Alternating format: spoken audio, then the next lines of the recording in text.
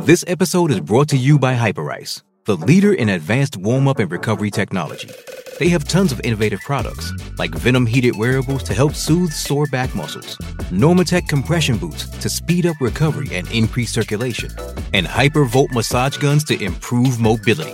Loved by athletes like Naomi Osaka and Erling Haaland. Try them yourself. Get 10% off your order with the code MOVE at hyperice.com. This episode is brought to you by Pepsi Wild Cherry. Pepsi Wild Cherry is bursting with delicious cherry flavor and a sweet, crisp taste that gives you more to go wild for. Getting wild may look different these days, but whether it's opting for a solo Friday binge watch or a big night out, everyone can indulge in their wild side with Pepsi Wild Cherry. Also available in Zero Sugar. So grab a Pepsi Wild Cherry and get wild. A PWTorch VIP membership doesn't just give you ad-free access to these shows and a ton of other VIP exclusive podcasts throughout the week, but you also gain access to our unmatched, vast library of wrestling history, our contemporaneous week-to-week coverage through our Pro Wrestling Torch weekly newsletters dating back to the late 1980s, along with streaming and download access to hundreds of retro radio shows from the 1990s, including some of my interviews with wrestling's top newsmakers in the 90s. And also our podcast library dating back to the year 2003. There's no larger, longer spanning pro wrestling podcast library than that comes with a PWTorch VIP membership, now approaching 20 years of podcasting. Go VIP and dive into our post-pay-per-view roundtables, our coverage of some of your favorite eras of wrestling, top name long-form interviews, and special format podcasts that we've done throughout the years. PWTorch.com/GoVIP. We have a streamlined sign-up form, and you can pay with PayPal or directly with your credit card or debit card in 1 or 2 minutes. From right now, you can be a VIP member and diving into our library, PWTorch.com/GoVIP. What if you could have a career where the opportunities are as vast as our nation, where it's not about mission statements, but a shared mission? At U.S. Customs and Border Protection, we go beyond to protect more than borders. From ship to shore, air to ground, cities to local communities, CBP agents and officers are keeping people safe. Join U.S. Customs and Border Protection and go beyond for something far greater than yourself. Learn more at cbp.gov/careers.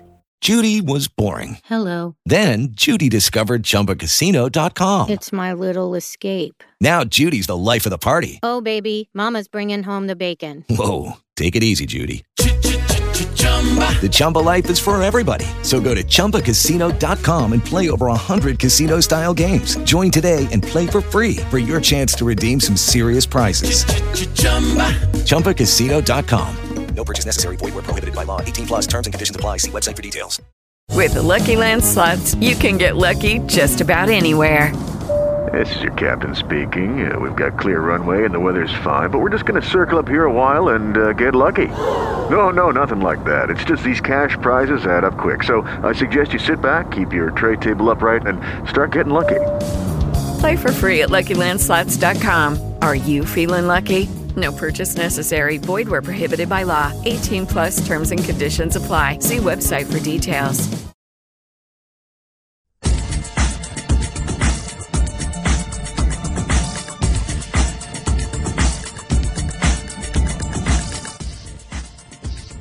Now, PWTorch and Spreaker bring you the Wade Keller Pro Wrestling Podcast.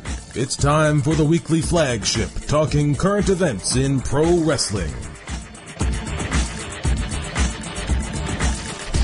Jason, do you have a pretty good idea or a few ideas or no idea what Rock is going to end up doing at WrestleMania this year? No idea.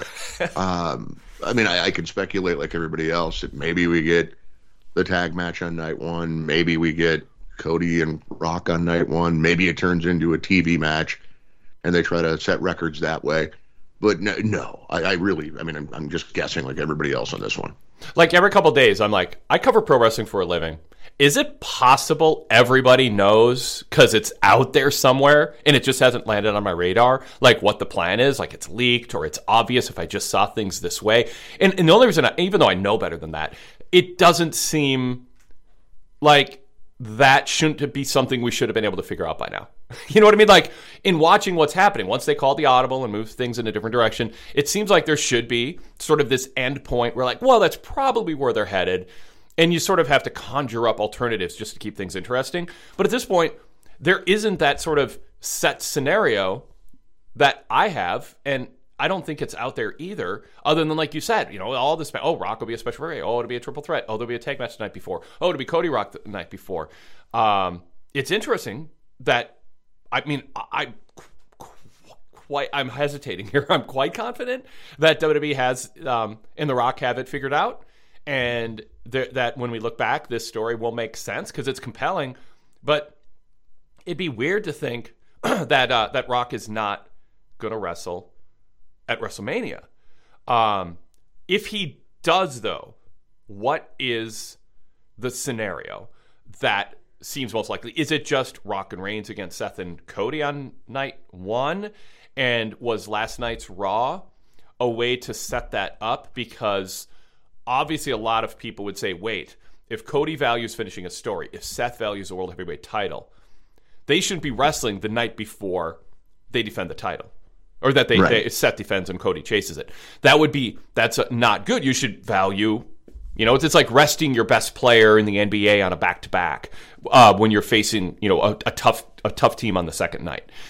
It's like you can justify you can justify limiting the minutes or sitting a star player against a really bad team to save them to be fresh the next night if you're playing, your division foe who you're battling for first place. I can't believe when I say this stuff, the Timberwolves is in my head. Like, they're actually in that position. It's crazy. And so maybe last night's promos kind of set us up psychologically to understand Seth's mentality, that he is willing, and Cody would be willing, to wrestle the night before, even if it's playing into the hands of the Bloodline, that it could undercut their chance of winning on night two. Is that what we saw, possibly what we saw last night, and does that maybe point more towards a tag match? What do you think? I think so, yeah, because he said the line like 3 times, and I don't remember it specifically, but it was essentially some risks we're taking, and I guess that explains it away. My biggest hope is that they know where they're going. It's set in stone, and this isn't Rock him and hawing, and, yesterday, we had that plan, but I don't know. I think this might be bad. I hope that's not happening, and I just... If you're looking for maybe there's not really signs there. Maybe they do have everything set in stone. But the storytelling has been awkward. Yes. And some of it may be they let the duo of CM Punk and Big E just kind of do their thing at the initial, they called it a press conference, whatever it was, the kickoff event, because they're planting things in our head that we really haven't seen transpire. With talking about Rock being on the board, that hasn't come up. Yep. And then the little power play with Levesque, they did their backstage thing. Levesque comes out and asserts his dominance, and so far that's been it. There's some signs that do make me wonder, like, is this changing and they just can't really figure out where they're going? And again, I hope that's not it, because that's always a negative. But, I think we'll get a lot of answers on Friday with SmackDown. At least I hope. Well, we'll get answers to where they're going. I don't know if we might get answers we'll maybe have a better idea of if what you just described has been happening. Yeah. Because if what happens Friday doesn't fit with what happened at the kickoff show or the subsequent TV shows or even social media conversation or whatever, it could be that they are adjusting as they go. So if we go back to the kickoff show, I've asked around, and I don't have an answer on this. And maybe you've heard or read or seen some credible reporting on this that I missed.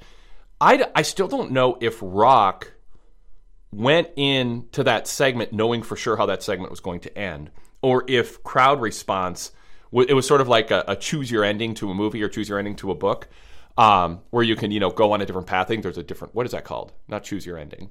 Maybe it's choose your own story or something like that. Yeah. So did they get to go backstage and go, okay, this Cody Crybaby thing on McAfee catches on and the fans are cheering me, we're gonna go this direction and we're gonna do this. But if the fans are booing and all that, then we'll go this direction. Because I wouldn't I could imagine Rock not knowing either way, and really WWE not knowing and hedging a little bit, going, okay, we'll do this if we have to. And then they ended up having to. So we'll bring up the family, Rock will align with Roman and all that. But it hasn't been, I mean, I find all this really compelling. So, like the whole buildup and all that. But when you deconstruct it and you try to figure things out, there does seem to be hedging, inconsistency. I don't want to say a lack of attention to detail, but signs of them maybe laying down clues that won't pay off because there's a level of making it up as they go along or adjusting as they go. And I know there's, discussion about, fans really like Rock when he's a heel and they cheer him. So does that change things? So I'll broaden this out and throw it to you. How much do you think crowd responses all along, anytime Rock has appeared and in response to when Cody brings up Rock and Heyman and Roman do and all these situations, how much do you think, how much of what the crowd is doing makes sense to you, and do you think they're responding in that way? Like, do you buy into the idea, well, maybe the fans just, and this is kind of my theory, is the fans were against Rock when they thought Rock was taking something from Cody. But once he gave it back, now they just want to enjoy Rock, whether he's a face or a heel, being the Rock. Because now that negative is gone. And is that now affecting how WWE looks at how they want to tell this story? Because they realize people don't dislike Rock. They just disliked Rock taking Cody's spot. Once that element was gone, it took away Rock being an effective heel. And so we can't have Rock versus Levesque as some sort of, corporate feud. We need Rock supporting Levesque because Rock's going to go babyface sooner. Like, all that's going through my head. What do you think? Very possible, yes. Again, if Rock is him and hawing, I could certainly see him especially reacting to that and going, well, maybe I shouldn't be a heel. It was interesting to me that he came out in like 98 Rock mode or whatever you want to say for that promo. And I liked it in the moment. And then later that night, I got to thinking about it. It's like, okay, that was fun. I don't want to see this every week. I don't want to see some tongue-in-cheek throwback thing. Be a heel, if that's the direction. It does make me wonder if this is like the setup where he's a double agent essentially, and he's working against Roman. Not that I buy all the little things people point to when holding up the L sign when he's supposed to be holding up the one. Maybe there's that level of intricacy going on, but I doubt it.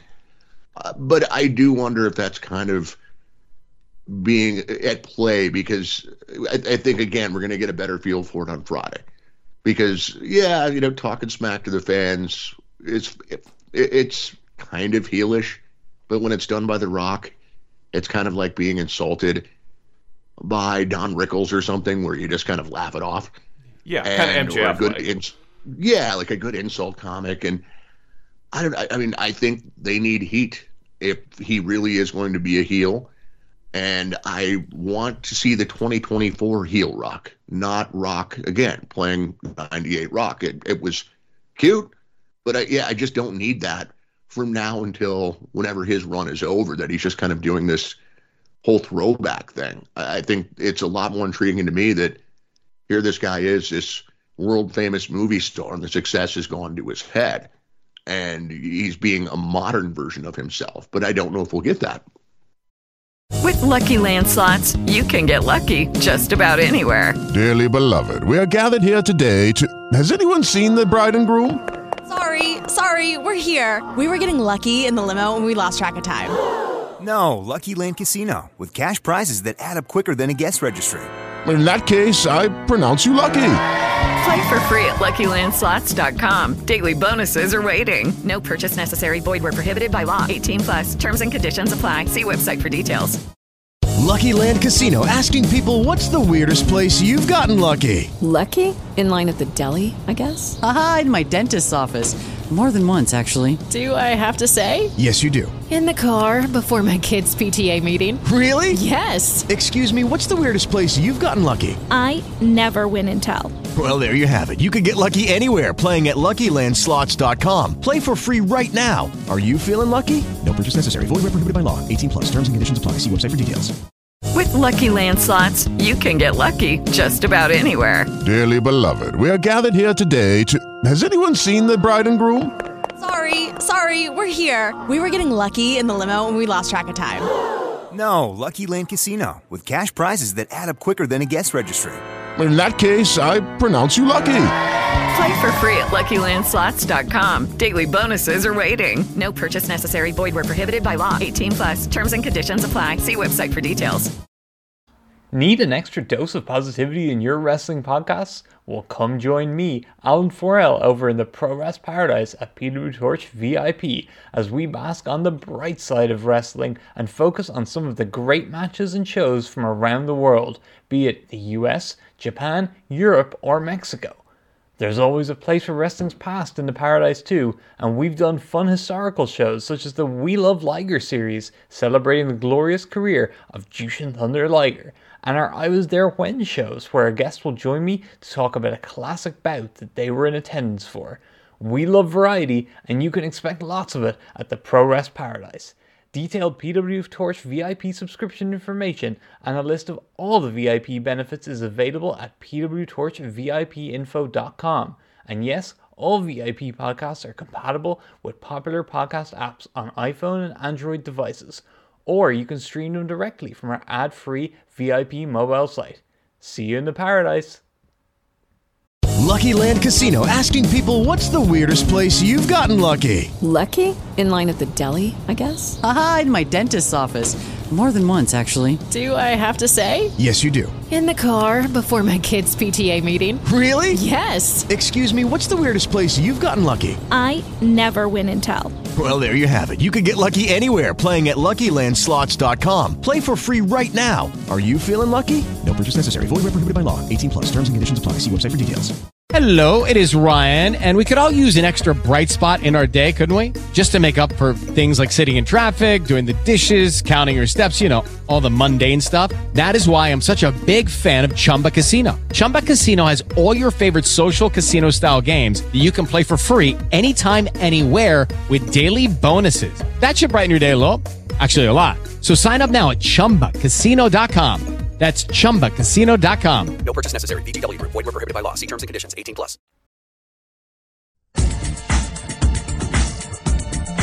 What do you think is the best path for The Rock? I'm kind of pausing just to think of various options if I want to present them. But like what, based on what we've seen, everything you just said, crowd responses, Rock's skill set, where Rock is, where Roman is, where Cody is, heck, where Seth is, where Paul Heyman and the larger bloodline is there a recommendation that you would make, or a hope maybe that you have for how this will land when it comes to especially The Rock? Because Rock is this added factor that we always had in the back of our mind might be introduced, and we hoped would be introduced to the bloodline storyline. But the timing couldn't have been worse because everyone was so ready for Cody. And then you have the X factor, the crowd response. So based on where we are now, not knowing what they're going to do Friday, but trying to figure what the crowd response might be and what the best way is, not only to tell the story at WrestleMania, but beyond that, if Rock is willing to do more matches, what do you think is the ideal path that you can think of for them to go on, especially with The Rock, or in particular with The Rock? Yeah, so pick a direction, babyface or heel, and if it's going to be heel, put some real heat on these guys. Not the cutesy fun time stuff. It really stood out to me last night when Seth Rollins was, during his promo, talking about how, what a threat they are. I'm sorry, but they don't feel like a threat right now. Rock joining them helps. But Jimmy Uso is some smiling Rocky Johnson carny who feels super mid-card. Solo Sikoa, I don't think he's won a match since he beat John Cena, which is just idiotic. I can't even believe that. And Roman's hardly there. This does not feel like the bloodline at its peak by any means. They need to reassert domination. I think there needs to be a massive beatdown angle, something that feels real, and really go for it. On the flip side, if this is, Rock's a temporary heel and it's all a plot against Roman, I don't know what you do. I don't like that. That to me is just kind of flat, that we're going to just keep getting 98 Rock. It's all been a joke, and it was all at Roman's expense. And right. I mean, it can get you there, it can get you through WrestleMania, but it's just not that compelling to me. So So there's a possibility of Rock turns on Roman quickly, faces him on night one, and then Rock... I don't even know if it would happen before Mania. I'd be surprised. Okay. Yeah. I mean, I think about this all the time, and I still can't get to anything where I feel like it makes... I shouldn't say where it makes sense, because I think there's a lot of things that can make sense, but where everything we've seen falls into place in a way that feels like the ideal execution of the things in motion and the use of the talent that you have in this moment in time. So, I mean, you're going to have use of Cody forever. For a long time. Rock is more limited. Reigns is in a way more limited with part-time schedule and stuff. So we're not talking about like somebody at the beginning of their trajectory, and it's like, well, if we don't get to it this year, we can revisit in 2 years. Like that. So you're thinking, how do you get the most out of where Rock is right now as a novelty, who's engaged and he's got a stake in TKO in a way that he hadn't before, and he's fresh, and fans are forming their opinion on him, and he's sort of forging a path and how to interact with the fans. The situation right now is not going to be replicated in 5 months or 10 months or a year and a half from now. So how do you maximize all that? And to me, the number one goal is still don't mess up a good thing with Cody. Right. That to me is more important. But I don't think the top executives at TKO or Dwayne "The Rock" Johnson feel that. I think they think that Rock is special, and they'll look at social media numbers or whatever. They look at their things, that the people who are filling arenas and paying money to go to a random Raw and SmackDown these days, that's your audience. And those are the ones that you have to please, and those are the ones who can't be left thinking, well, WrestleMania is fun, but I'm going to move on to other things, which is what the Rock audience is. The fleeting, I'm going to pay a visit to WWE again, and there'll be a big boost in, although Rock hasn't made a big difference in viewership on SmackDown. He's made a difference, but it's not game-changing. It's not like they're at 3.2 million when he shows up. It's not like Punk made such a difference to AEW the first appearance he made. But nevertheless, you want to make sure that the fans who are buying tickets and going crazy for Cody right now are happy in May and happy in July. So that's my case for why Cody should be the focus, even though I think, there's, again, some people in TKO and Rock in particular, like, I'm special, this is different, I'm going to take things to a new level. And I'm sure Rock's internal dialogue is a lot of cliches and platitudes about himself. I mean, how could it not be when you reach the level that he's at, and kind of talk yourself into that? But you can get in the way of something that is going really well, and that's why the fans rebelled the way that they did, and I still think that needs to be the number one priority. That's why what you don't want, for instance, is like, oh, Rock's a special referee, but whose side is he on? And then it turns out he's on Cody's side, and he helps Cody win. Like, no, fans won't even have an outlet to boo Rock after that, but they will push. They will rebel against that live. They don't. I mean, they'll have these mixed feelings, like, oh, Cody won, but Rock helped him win. We just wanted Cody to beat Roman. Now, if all Rock does is stop Solo and Jimmy and Heyman from interfering, and then the match goes on a few more minutes and Cody wins clean, then they solve that. What you don't want, though, is Rock being the guy who distracts Roman or counterpunches Roman, and Cody hits a crossroads, but only because Rock did something to Roman, because then fans will go, well, not only is Rock going to take credit for helping Cody, he's trying to glom on to him. The way Dusty would criticize. Yeah, pat him on the head after that match. Exactly. Like with Dusty, fans would, the new hot act. Cody's going to, or Dusty's going to paint his face like the Road Warriors, or he's going to, like that kind of thing. Like, I know people think, Dusty's so revered, but he wasn't in the 80s by fans who would have been the type to listen to this show. Dusty was a villain. And seen as an egomaniac and all that. And it's great they rewrote his image, and a lot of that is true in terms of how he grew and matured once he was out of power and all of that. But we'll get to that era if we talk about Oli later. But with the crowd response for Rock, fans will look at that and go, not only is Rock trying to glom onto Cody, and Hogan will do that too, all the time too. They'll see him through that lens, but also then they will think in a meta sense, Roman, it was done, I shouldn't say, in a booking sense, it was done to protect Roman from losing clean. So he has something to complain about, kind of like Drew has been doing. And I think fans want a clean win for Cody, a decisive I beat Roman, not something where Roman can go, well, if the circumstances were different, you wouldn't have. Correct. Yeah. I think, long story short on this, I really feel like we both want, well, like Rock is shoehorned into this. When it all plays out, we don't want to feel like he was shoehorned into this. They need to write it so that it feels like he belongs there, that he served a real purpose that didn't overshadow Cody. And that's tricky, especially if there is any thing to my concern that maybe this is Rock kind of hemming and hawing, because that's really hard to set the course then and work on little intricacies, set things up if it's changing all the time. And I hope it's not. I don't know that it is. It's nothing I've heard or anything like that, but just kind of seeing it, knowing that it's somebody at Rock's level, I could see that being an issue. But again, I think these guys need to be strong heels right now. I haven't, and beyond just I'll slap the herpes off your face. That's a cute one-liner, and it's Rock shtick, and it's been very successful over the years. But it's time for a 2024 version of The Rock, and if they do that, it requires him being committed to being a heel beyond Mania, because if he's not, I think we're going to kind of see this cutesy stuff, a little tongue-in-cheek, so that it's easier when he goes back to being a babyface right away. But it's so hard without knowing, having any indication what they have in mind and where this is going, to pick it apart too much, because we just haven't seen enough yet. Yes, I agree. And really, I mean, we're going to do this again in 3 weeks. And when that happens, we're going to have 3 weeks of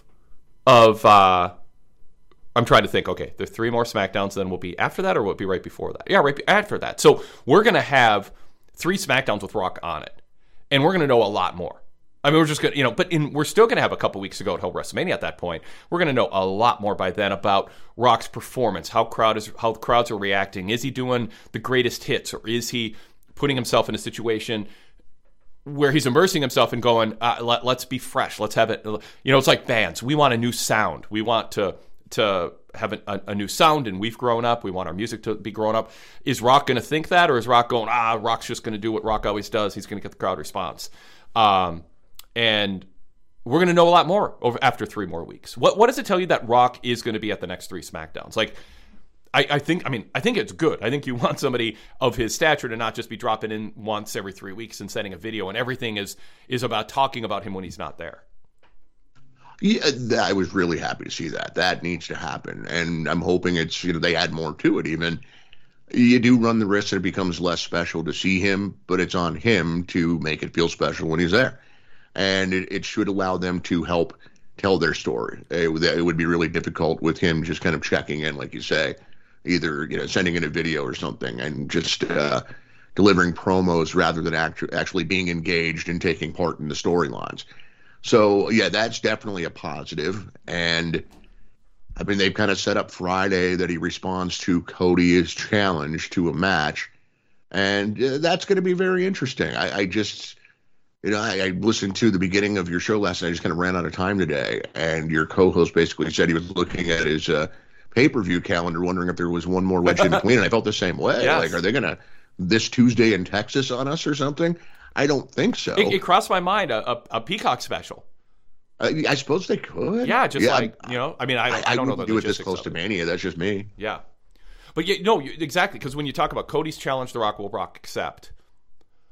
I mean, obviously Rock is going to have a say and dictate, what he wants. But what would Rock's rationale be for, I don't want to wrestle you at WrestleMania? Because if he's on Roman's side, he should go, yeah, I'll fight you, but not before WrestleMania.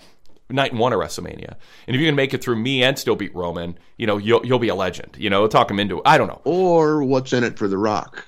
They still want, they're still bitter they don't get to have their match together. And so could that be the stipulation, is Cody has to put his WrestleMania title shot on the line? I'm not saying I like it, but just from a logic standpoint, that would make some sense. So then what you're basically telling fans, maybe the match you're expecting to see on night 2 won't happen?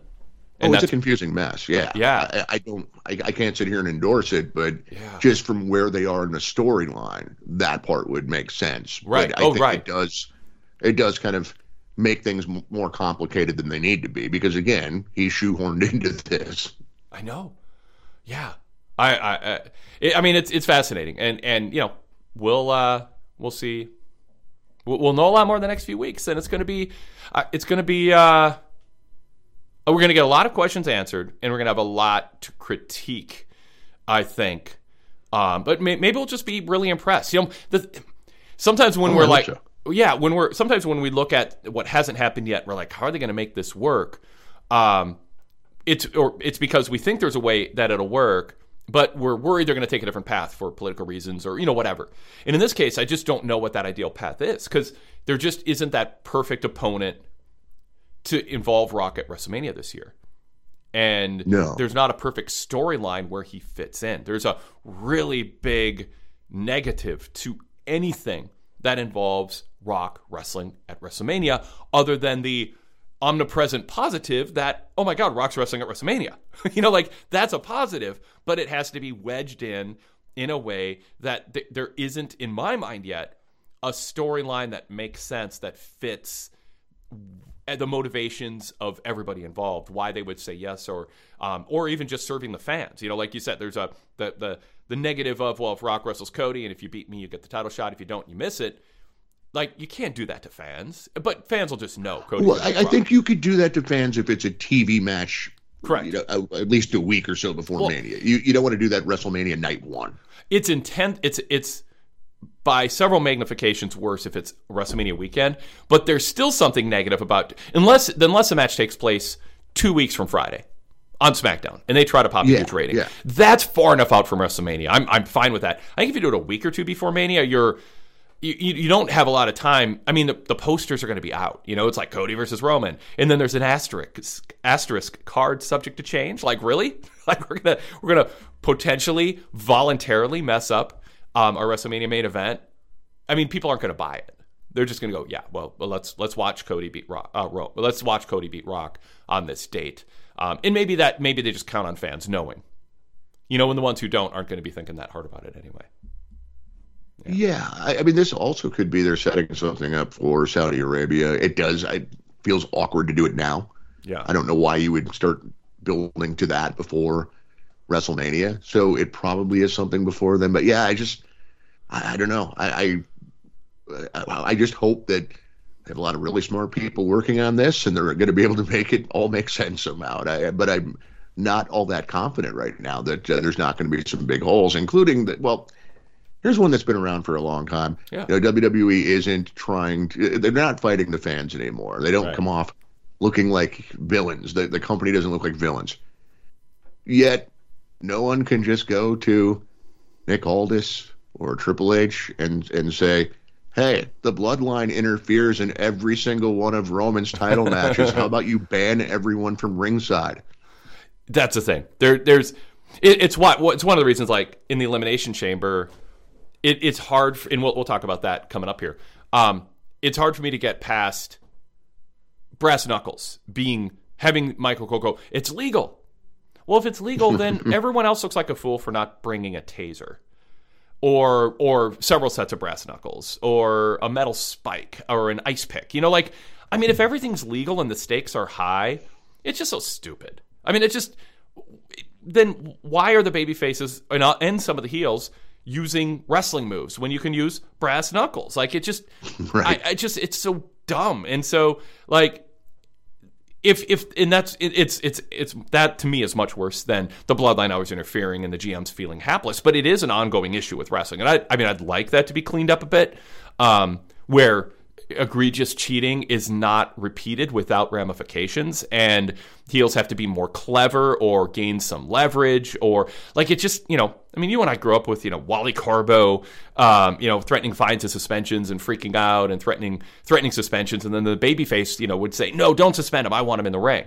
Like, there's a lot of tropes in pro wrestling now that are missing key elements that made it make sense back when they were originally formatted, but now we get this derivative of a derivative, a Xerox of a Xerox, as they say, and there's literally wrestlers who just don't even know what the original circumstances were that made this work. They just go, well, that's the way it's always been, and heels cheat, and GMs are hapless, and you just have to turn your brain off. But it hasn't always been that way.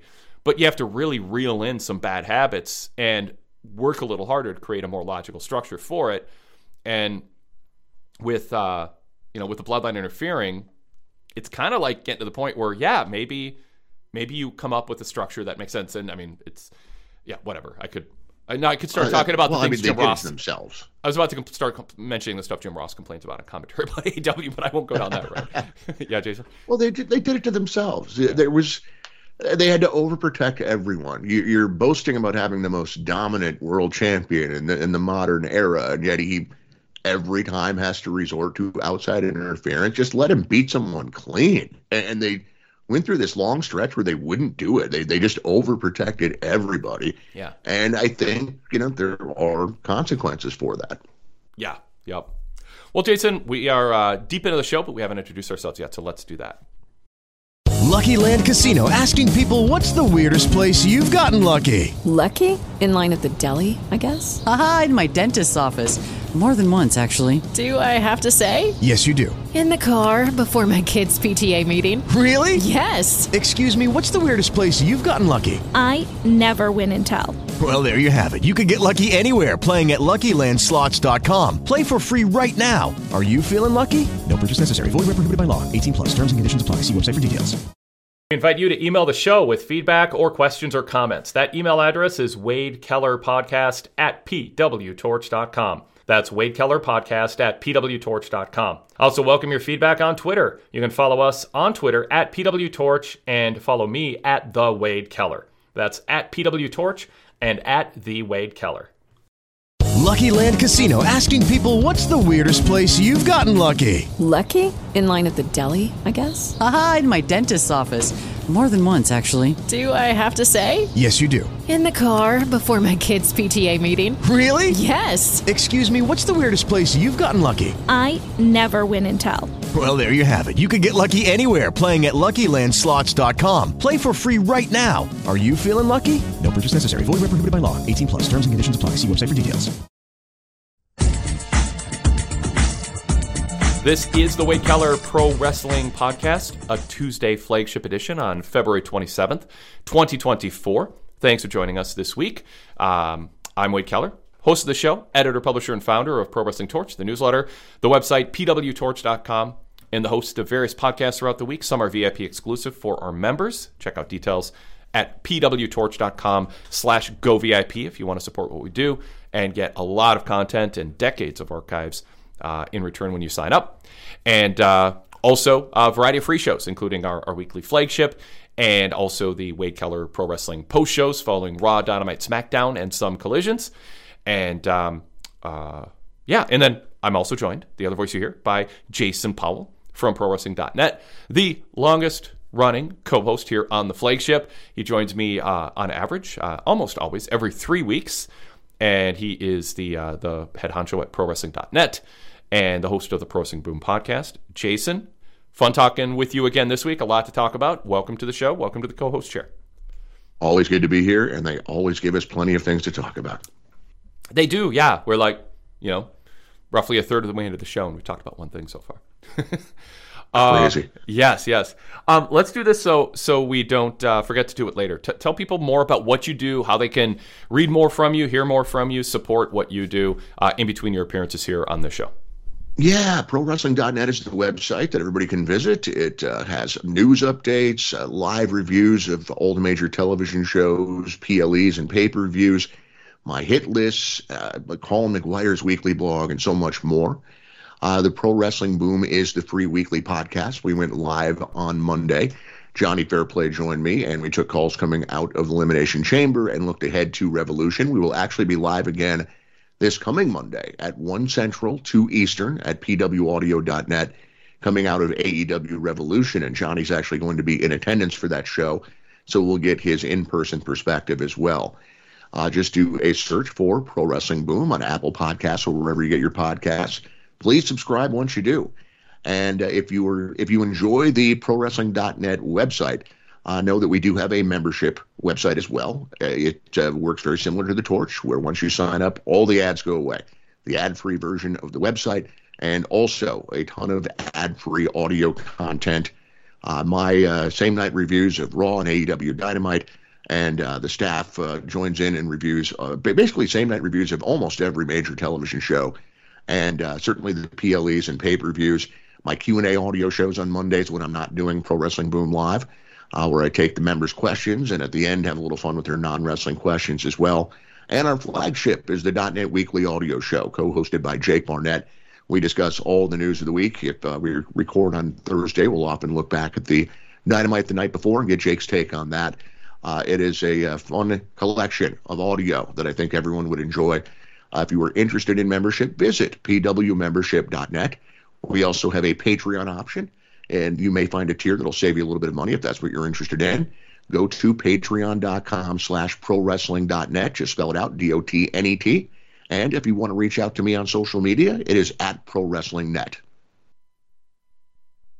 All right, very good. Well, Jason, we've got an email that's related to what we've been talking about, and I'll read it. We'll see if it sparks any more conversation on this, and then we'll move on. I want to talk about things that happen on Raw and all that, but I actually want to go back to Elimination Chamber and talk about that show a little bit with you coming up. And, of course, we'll shift to AEW soon also and look ahead to them trying to be on the radar of fans that go beyond their core audience heading into a pay-per-view, and we'll evaluate the job that they're doing with the lineup and the hype. But first things first, Dana says, hey guys, I'll be attending all shows WrestleMania weekend, and I'm not sure I'm actually ready for it. I'm not prepared to potentially see Roman, Gunther, Carmelo Hayes, and Drew McIntyre lose. I was excited to hear that they were going to win, that they're going with Roman versus Rock. I felt the value of my $1,265 tickets went way up. That's just still weird. That's how much these things got. I mean, I get it. But now it feels like a sort of predictable Cody win. I'm hoping with these last few shows we can get a clear picture of it not being so predictable. My dream scenario is Seth Rollins turning on Cody because he wants to be the one to beat Roman. Am I being dramatic? LOL. So it's interesting because, we talk about the fans wanting Cody versus Roman. And yet there are fans, and I've heard from them, I think it's a minority, who would, and I'm not talking about the casual fans who only show up if they think Rock's in a big thing and then they're going to be gone. They won't even think about WWE for another year. There are fans who thought, no, Roman Rock, that's huge. Not screw Cody, but Cody, you can do it another time. Let's have this dream match. And I was one of them. Yeah, so Dana's one of them too. She's like, I was ready for that. I think that outcome would have also been predictable. I mean, I guess you could say, oh, they'll do a rematch and Roman will win it back at another time, or Rock will drop it to somebody else. But I think if it was Rock Roman, it either would not have been for the title, or it would have been head of a table type thing, or Roman would win. I can't imagine Rock coming in going, yeah, let me beat Roman and then go back to Hollywood. So I think that would have been predictable too. But Dana says now it feels like a sort of predictable Cody win. It's like, yeah, I mean, pro wrestling is not in the business of always giving the fans what they want, but there are moments in time where you give the fans what they want. You don't overthink it. And so the right move is still for Cody to beat Roman, and it's just a matter of that anxiety of, will it happen or not? It's like on election night, if your candidate has a 8-point lead in the polls, you still are nervous until the results come in.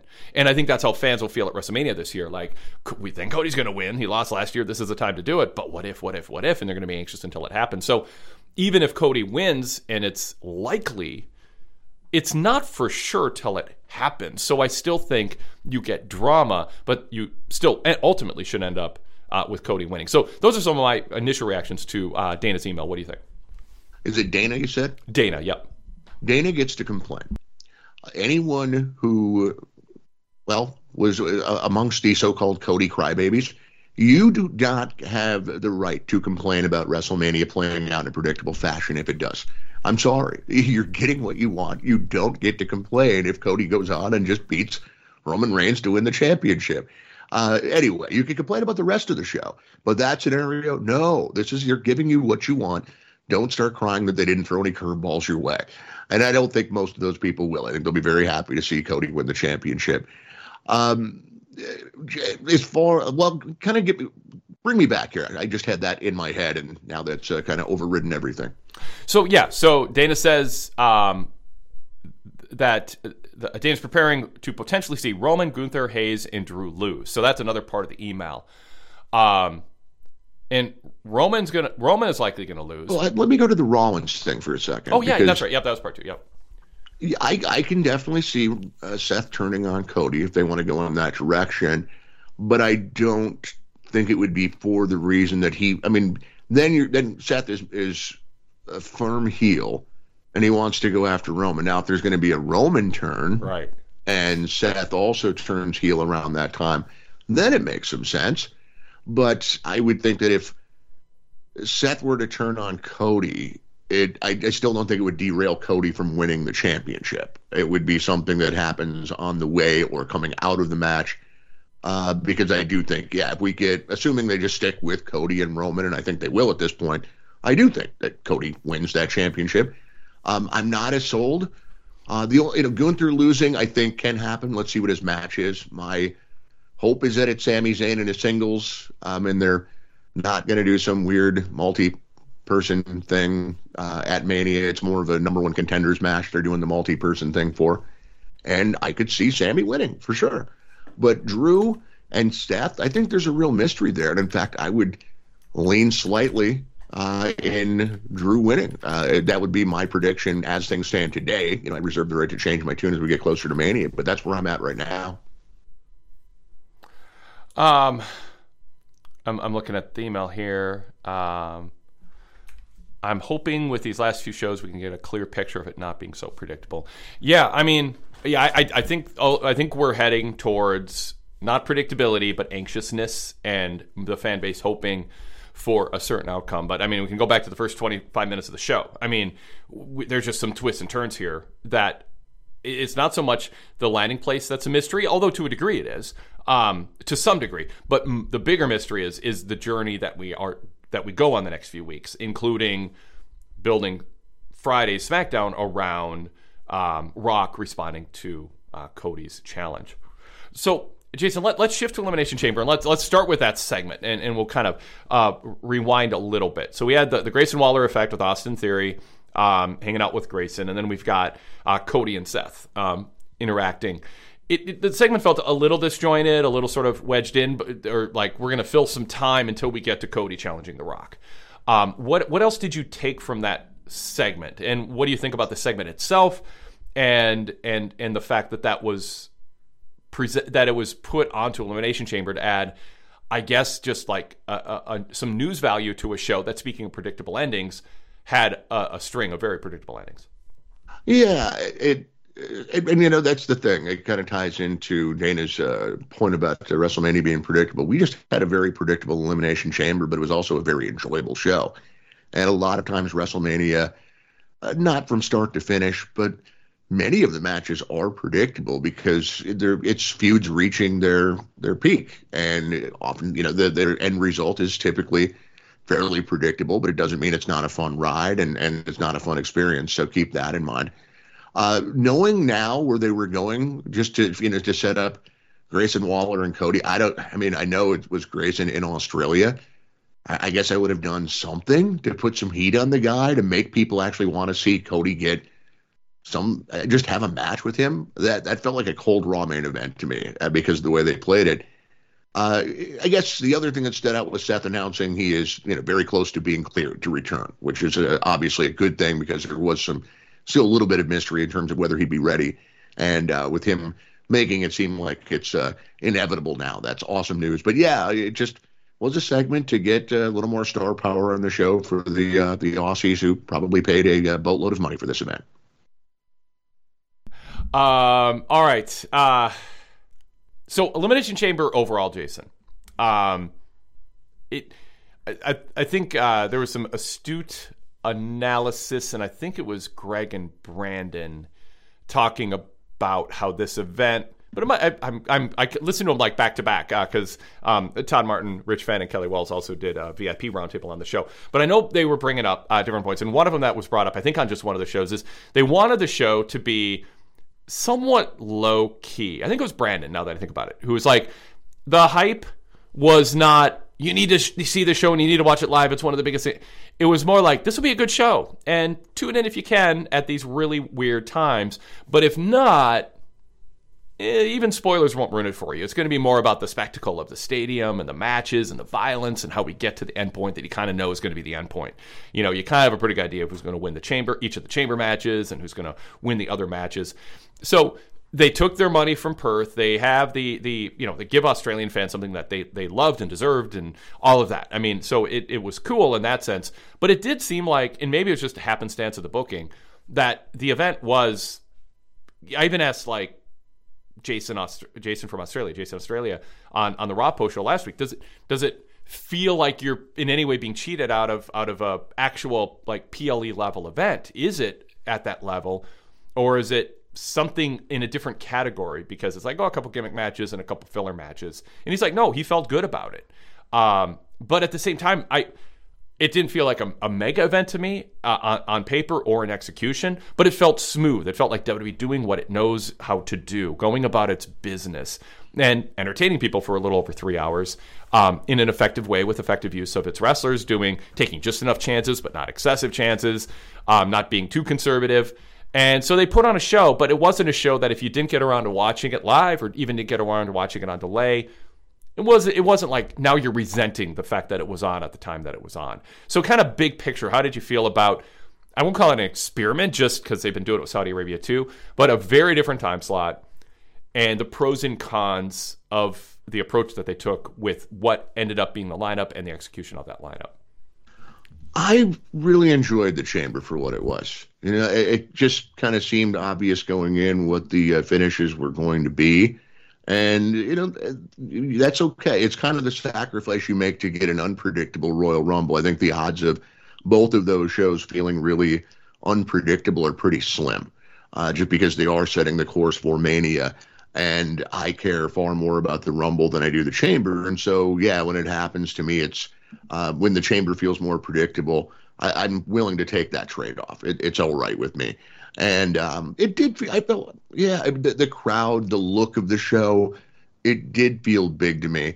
One thing I'm surprised by is that I get why they don't do it for every PLE that they have. But this one in particular, with the weird start time here in the United States, why don't you just tell people, like, hey, you don't have to get up that early. We hope you do and watch it live, but you do have the option of watching it anytime you want. You can even lie to them and just say anytime you want on Saturday and then leave it at that. I know, yeah. But they didn't do any of that. If I'm the folks at Peacock, I'm like, what gives here, guys? We're trying to get as many views as possible, and you're making it seem like you had to be up at 3:30 in the morning, or like I was, to start with the kickoff show in order to see this thing, or you didn't get to see it at all. And clearly that's not the case. Yes. In 2012, NXT transitioned into the developmental system and ultimately the brand you see today. On the Torch VIP podcast, NXT 8 Years Back, we'll be taking a weekly look at this page in NXT's early history. Join Kelly Wells and me, Tom Stout, from PWT Talks NXT every Saturday as we go 8 years back to the day to track NXT's rising talents and why they did or didn't work out, exclusively for PWTorch VIP members. So, the stadium atmospheres we're seeing in WWE these days, and the larger than life, we've been following this long enough and seeing it long enough. There used to be, if WrestleMania was in a big stadium, it's like, oh, okay, this is really cool and different. And now with the Royal Rumble and SummerSlam and Elimination, they are just stepping back for a moment. Like it is, we shouldn't just like not take for granted, but like not pause and take note of the level of success that WWE is having right now. And this is not like even related to The Rock being part of things. I mean, he can give a boost to it, but I think it's actually part of why I think fans responded to Rock the way they did, which is things are going well without you. We're doing just fine here. You don't come in and mess things up. Don't use your power to mess things up. The camera shots we're getting post Kevin Dunn of the camera going down the aisle, and the fact that they have arenas that are full all the way around the horseshoe shape of the stage with the ring in the middle, that they can show you the perspective that wrestlers have walking to the ring. And it's a well-lit arena, lit to the back row in major arenas for Raw and SmackDown. And then you have these stadiums. across the globe that are filling up. And now and on top of it, the TV deals and Netflix deals and all that.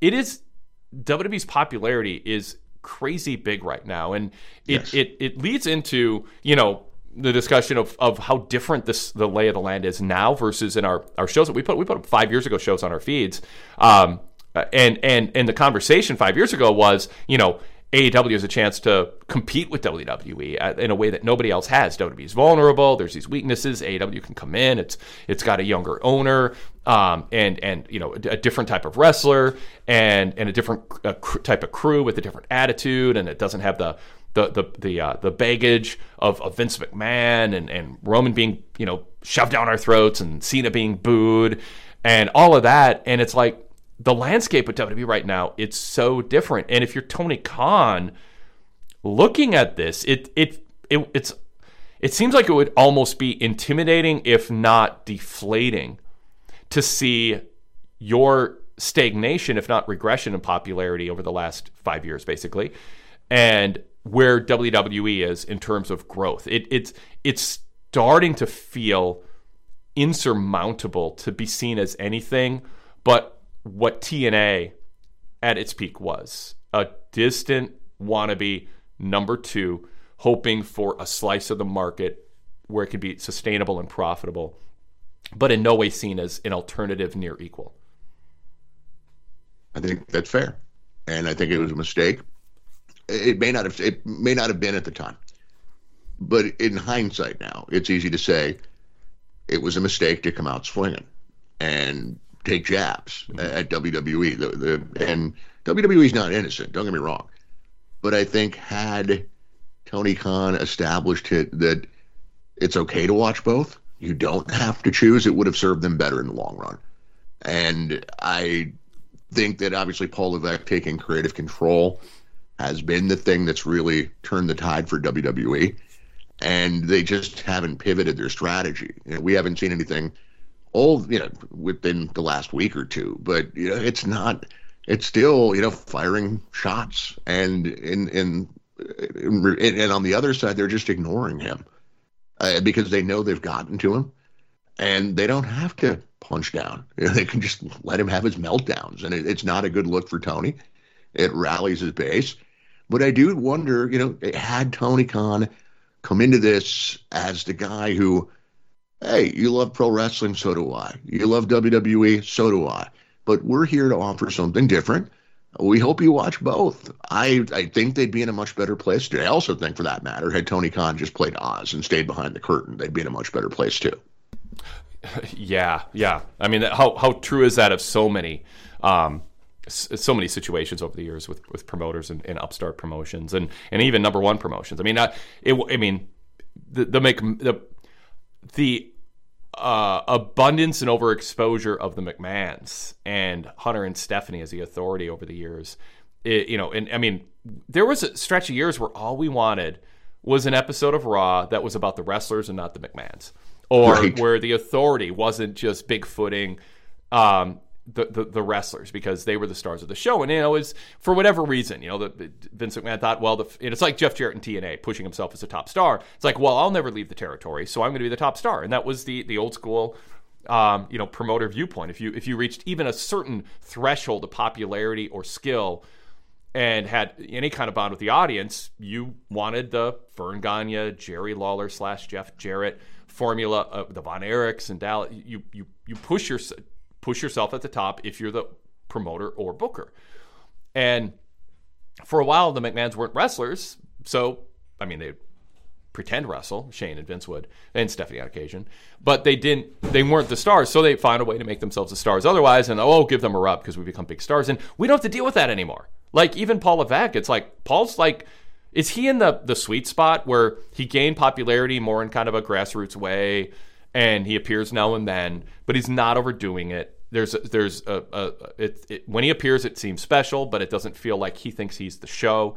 I can't believe I'm saying this about the guy we watched wrestle for so long, who always wanted to be the centerpiece of the show. But he does seem like he's in a different place and deserving of being evaluated in a different way if you allow for the idea that people change and circumstances change. And I think Paul Levesque is the ideal scenario. Not so sure Tony Khan would say, well, I don't appear that often.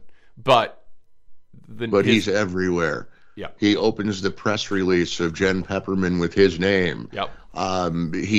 Everything that happens on that show is a gift from Tony Khan. We're getting this match because we're getting an overrun because of Tony Khan. Tony Khan. Yes, exactly. My understanding is Tony Khan has authorized us to not cut away from a match midstream, which we've never done before. And every week we have an overrun and we stay with the match till the end. But isn't it great Tony Khan decided to do that again this week? It's too much. Yeah. But do you agree Paul Levesque is found a sweet spot? Like, this is kind of a good model for the promoter/booker authority figure.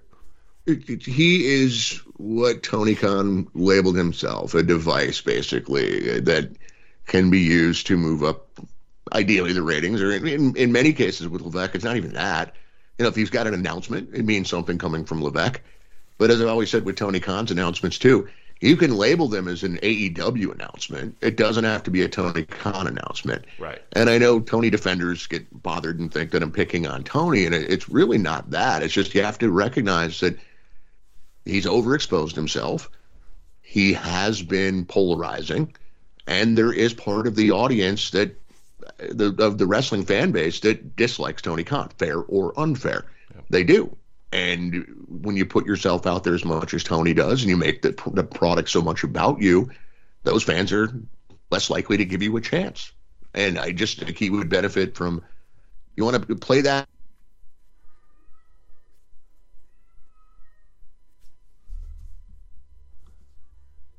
Jason, I lost my connection. Sorry, Jason, I lost my connection to you for like 10 seconds. So sure. Just if you can rewind a little bit, Tony Khan would be better off if. I think Tony Khan would be better off having an on-air authority figure. And I'm not saying one that's going to turn heel and do all this. Sting's retiring. Maybe that's why they haven't been going crazy. Sting's final appearance in every city that he goes to is that maybe he's going to take on that role. Mm-hmm. He played it well, better than I ever expected him to in TNA. Yeah. And I think that would benefit the company. And that you would get this, instead of having this guy who has been so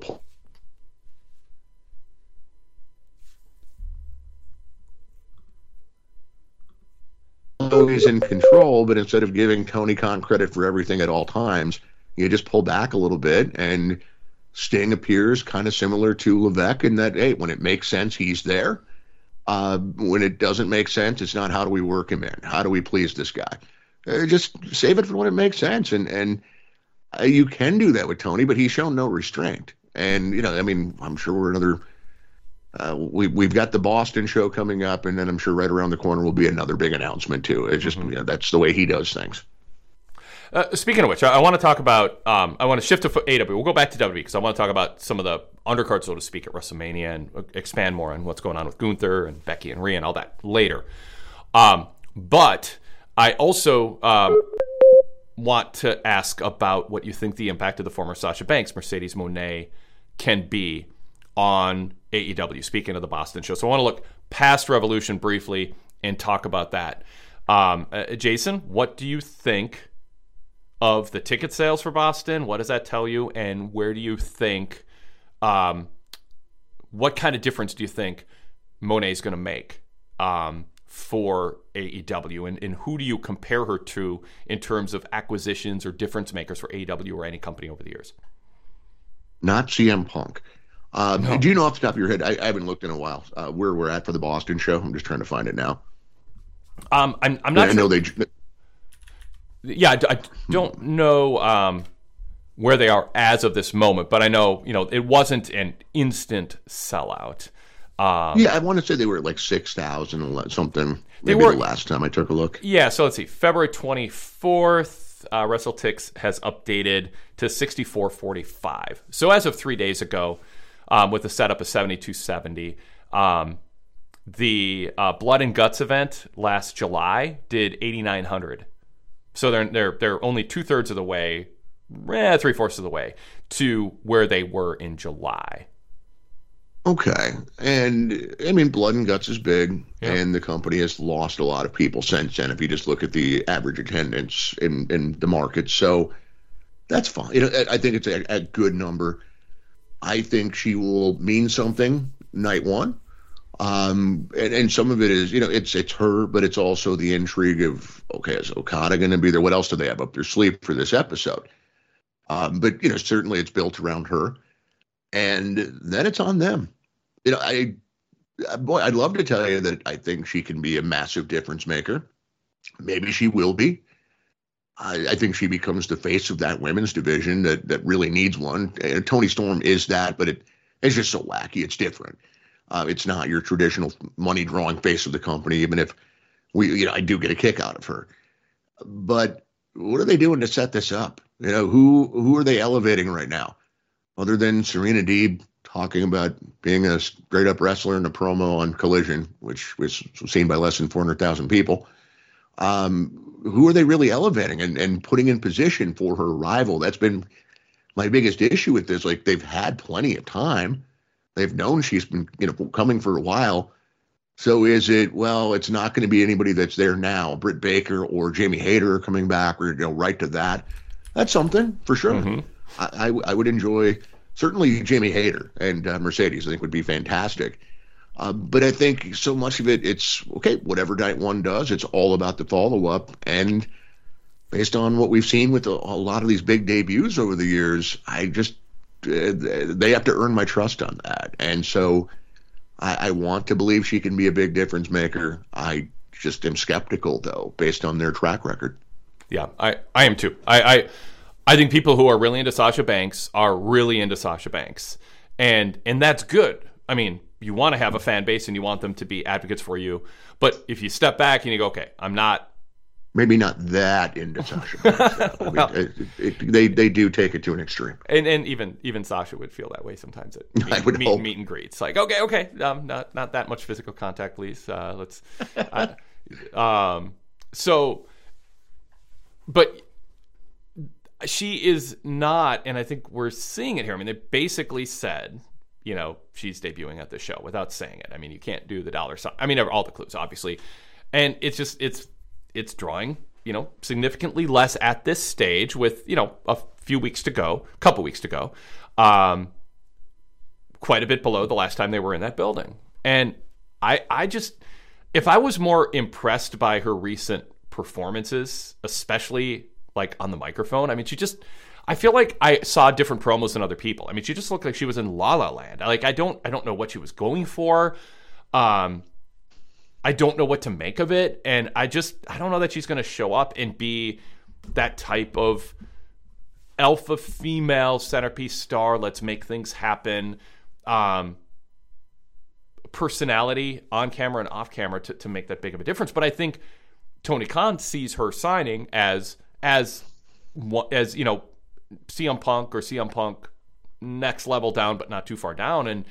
And I think she's, more in the realm of, somewhere in between Bryan Danielson and Adam Cole when they were brought in, more than Malachi Black, more than Miro, more than Adam Cole. But not more than Malachi Black. I think you're forgetting how over he was when he came in. It's the way they've just pissed away his career since he came in. I mean, that's a point. Maybe the crowd started turning on Cody because he was feuding with Malachi. That's a good point. Maybe Mercedes is in that realm of Malachi and Danielson, and then your point is very astute, which is or pertinent, which is then it just depends on what you do with her and how she presents herself.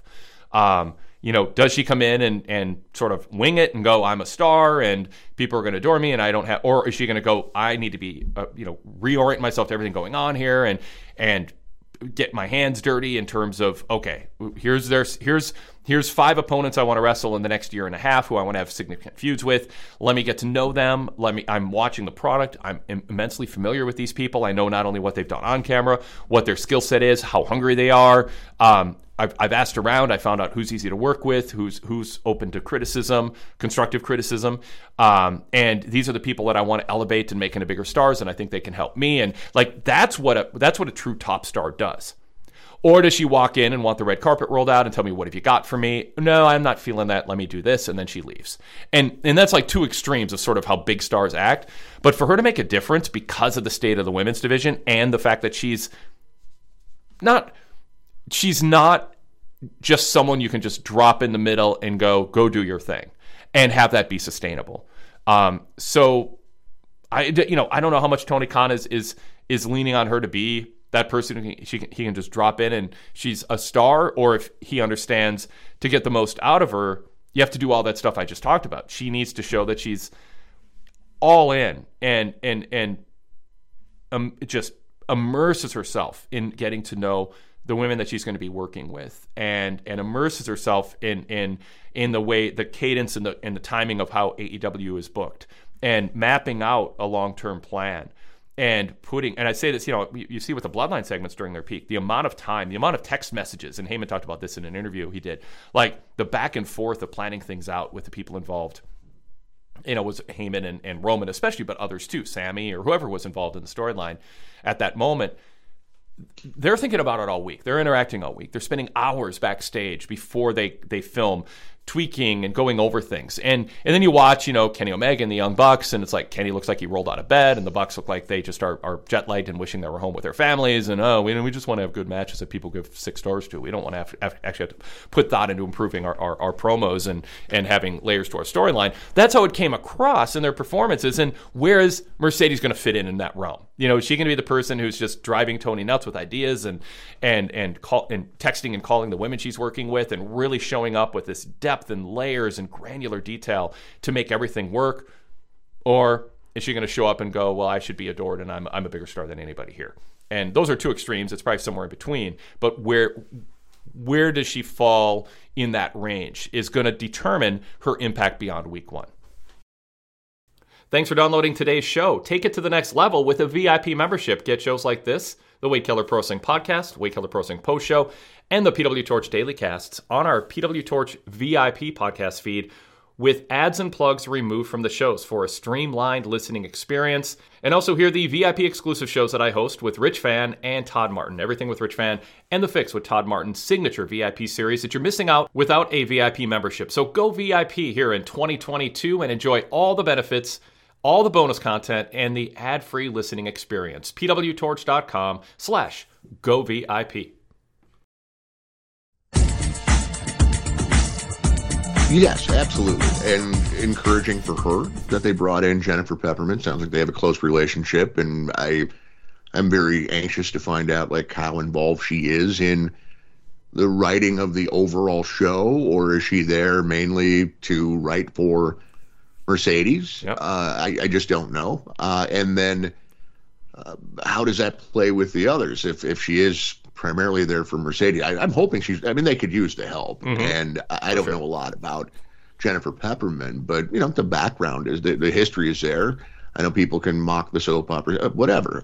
She did well at it. She won multiple Emmys, and she had a long run with WWE. And so I think that can be a positive. What I've seen of Sasha outside WWE, I didn't watch the Willow match. I just had no interest in watching her. I found out she suffered the injury, and I'm like, I don't need to see that. And so I just left that one alone. But I think it was I don't even remember who she worked. The New Japan debut, when she just came out of Wrestle Kingdom, was pretty brutal. But then I remember the next time I saw her in the ring, she was awesome. And so hopefully we get that level of work from her in AEW, where work rate obviously is emphasized, because she really went in there and I think silenced a lot of critics who were thinking she's Sasha Banks from WWE. And I think she reminded people quickly of how good she actually is. But there needs to be more to it than that. The presentation has to be there. The promos have to be there. And I'm with you with some of her promos. What in the hell? Hopefully that's going to be different now. So I'm really looking forward to seeing how she does. I just don't want it to be like so many other AEW big signings that 3 weeks later they don't feel so big anymore. Exactly. And it's just is Tony filling out the management side of things more to help him so that he can focus on where his strengths are, and then hire other people to augment his vision and also fill in, do some of the time commitment stuff that feels thinned out. I mean, Collision Saturday drew under 400,000 viewers. Yes, it was on a day that there was a WWE PLE, but it wasn't head-to-head. Not even close. No. Well, I mean, it is in the sense that people woke up and watched it at their leisure in the afternoon and then didn't. Okay, but there's always an excuse for this show. I'm tired of it. I'm not blaming you, obviously, but I feel attacked. Yes, there are valid reasons, with NFL season and things, but it just feels like every week, the sun came up today, and that affected Collision negatively somehow. How about it's just not a very good show? It's a bunch of matches, and nothing else really happens that matters. Yeah, there's small storyline developments. When's the last time there's been anything newsworthy that has happened on that show that wasn't, there's a match that's going to take place on Dynamite or Rampage? Nothing happens anymore. Yeah. It's Bryan Danielson working against elderly Japanese men that most of the American audience hasn't heard of.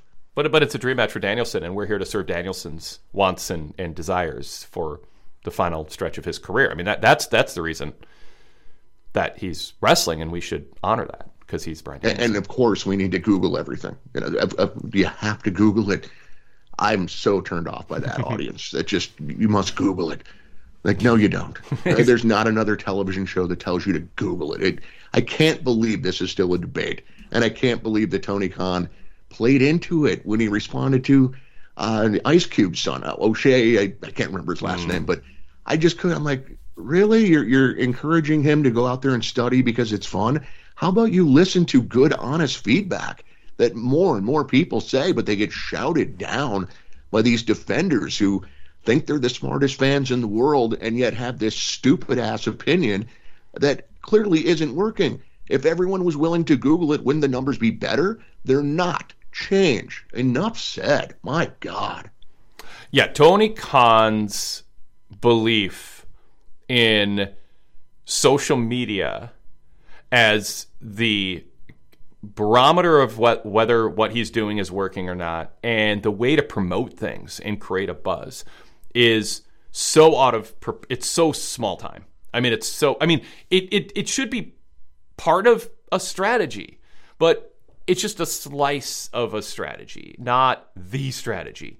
And from everything I hear, he puts way too much time in on social media, way too much weight on his selection of what people are saying, uses it to validate things that other people who we should trust more are saying, no, this isn't productive, and seeing it as a way to generate a buzz. I mean, it's just, he is in that environment too much. And a lot of us are in different ways. A lot of people are in different ways in different realms of their life. You kind of create your own, little social media information, opinion validation circle, and you really have to work hard to make sure you're not falling into some sort of little micro world that doesn't exist outside of what you've sort of curated for yourself. But from everything I hear, that doesn't cross Tony Khan's mind, that there's a bigger world out there to be conquered, and too much time and weight is put into that. So all that said, as far as Collision goes, and then I want to get to looking at Sunday's pay-per-view. Viewership down. I am putting more weight. I get everything you said about there's always an excuse, but I do think we've seen a pattern of Collision taking a bit of a hit anytime that the AEW, that the potential, the non 100% committed to watching everything AEW does part of the audience that's there on most weeks, when they sit down and watch 3 hours and 20 minutes of WWE, they are less likely to watch 2 more hours later. And because WWE pay-per-view PLEs are on Peacock, it's a much larger audience than there used to be. However, it isn't an excuse to just wave the white flag or give up or make excuses. What you should be doing is making a show that is PLE-proof. And Jun Akiyama and Bryan Danielson is not one of them, and it is not that. It's actually just reinforcing this show is here if you're craving wrestling, but it's not destination viewing where you need to plan your weekend around it. As far as Collision goes, it can't be a show that every once in a while Tony throws a bone to the Collision audience with, Adam Copeland is a big announcement. Like, it has to seem like an equal to Dynamite, and it needs to seem like it's equal for 6 straight months to have any kind of a chance for Collision to not follow the same pattern that Rampage did. But booking-wise, it's following the pattern that Rampage did. It's just hours 2 and 3 of Rampage. And it was the fear going in. And so you don't get any of the positives unless it's part of unless it's part of a portfolio of a new TV deal where you can point at it and go, this is amazing. You know, it feels like the cable is desperate for hours and they're overpaying for it. But if that doesn't happen, then all it's done is it's watered down the crowd size for Dynamite. It's watered down the audience. It's hurt Rampage. I mean, I've done the stats on that and written on it at PWTorch.com. Rampage is demonstrably hurt by Collision. And so you've taken away some of Rampage's viewership. And Dynamite, you know, it's harder to tell with Dynamite, you know, what has to do with the stars, the injuries, the booking, WWE's popularity. But with, I think, just common sense says Collision has hurt Dynamite more than it's helped by watering down the stars that appear, how often, and then just the atmosphere at the arenas. I harp on that all the time, but I think it's so essential. We look at WWE's big stadium shows. We look at the Raw and SmackDown wide angles and cold touting sellouts, and it's impressive. It makes the wrestlers feel like big stars. And AEW doesn't have that now. You know, on occasion, they'll have a good vibe in Boston. I mean, that's a big enough crowd that's going to look good. But too often, it's darkened arenas with a bunch of lights distracting you from the fact that the seats are empty and the upper deck is blackened, and there's only a real tight camera angle. It just doesn't feel like these are big stars in a hot product. And to fix that, if you're committed to Collision, you have this choice. Do we water down Dynamite? Or do we do what it seems like Tony's doing, which is everything's got to be on Dynamite. It's our A show. And Collision is just sort of there to be matches. And it does seem like that's where Tony Khan has landed. It's not an equal to Dynamite. It's not even pretending to be. No. I still, I mean, without knowing the television deal landscape, what they're going to end up with.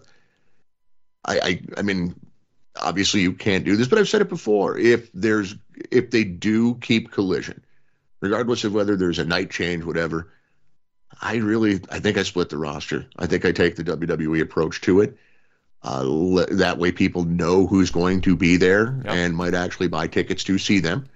Then you have separate storylines that only play out in one show rather than you'll get a little bit of progression on Collision. But if you really want to see what's going to happen, you got to watch Dynamite. And that's how it feels far too often. I mean, the show, if you're just looking for 2 hours of wrestling on a Saturday night, it's usually fine. There's usually some good matches, but I think fans want more than that in most cases. Not the super fans, but you know, I think the average fan wants there to be storyline developments, and it doesn't have to be all the major announcements happen there, but gosh, you know, give people something beyond just matches. And I know there's, you know, some promos and things too. It's not that it's an awful show. It's that it just doesn't feel like you need to see this anymore. It really has become Rampage Part 2, where it's like, if you see it, you see it. You're going to probably enjoy the matches.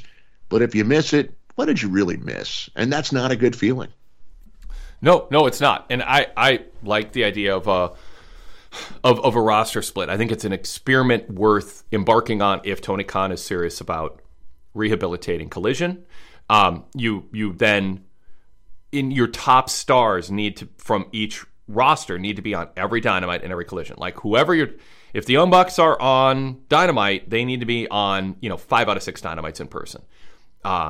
And you need to know what you're buying a ticket for.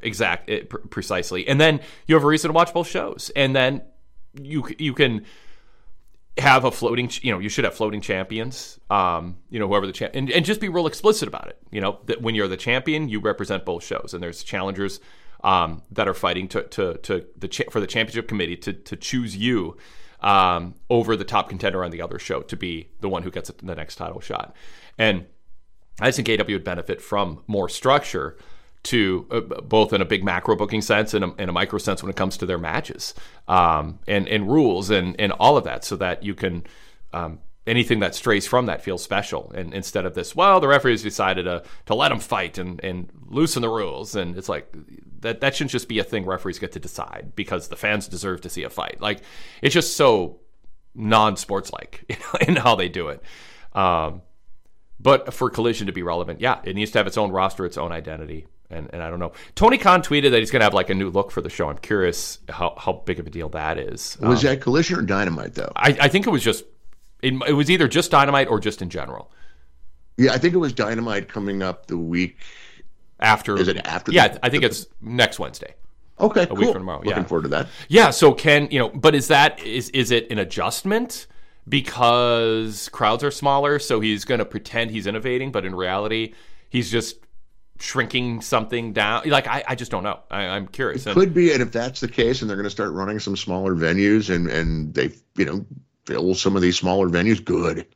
Running these big venues doesn't make any sense to me anymore. If you have the occasional show like Revolution that the audience is there for, great, but I really don't get the idea of just what a bad experience. You go to a show and there's 2,000 people there. They're all crammed on one side. So you look at the ring and the empty seats across. That's not a good in-person experience at all. No, and then you have the challenge. If AEW is better about doing what WWE is doing a lot of now, which is show the exterior of the major arena where an NHL or NBA team plays, and you show the buzz in the city and all. If they did that, they'd get a benefit from running these big cities in these big arenas because it looks modern and major league, at least on the outside, and then you do what you can on the inside and hope most people don't notice.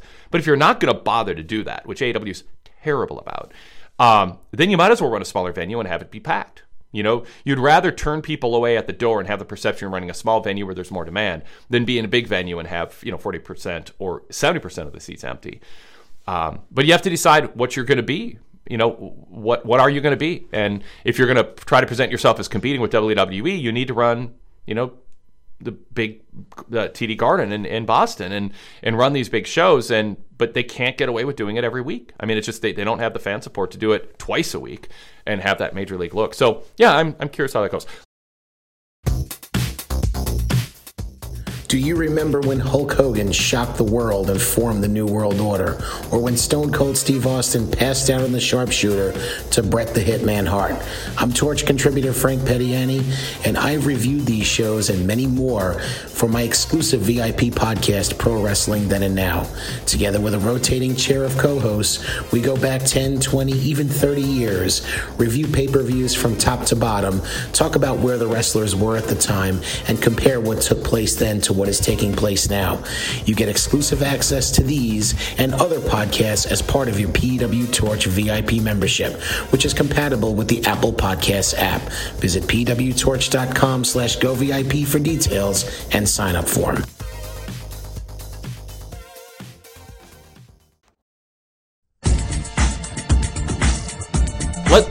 Let's shift to Revolution.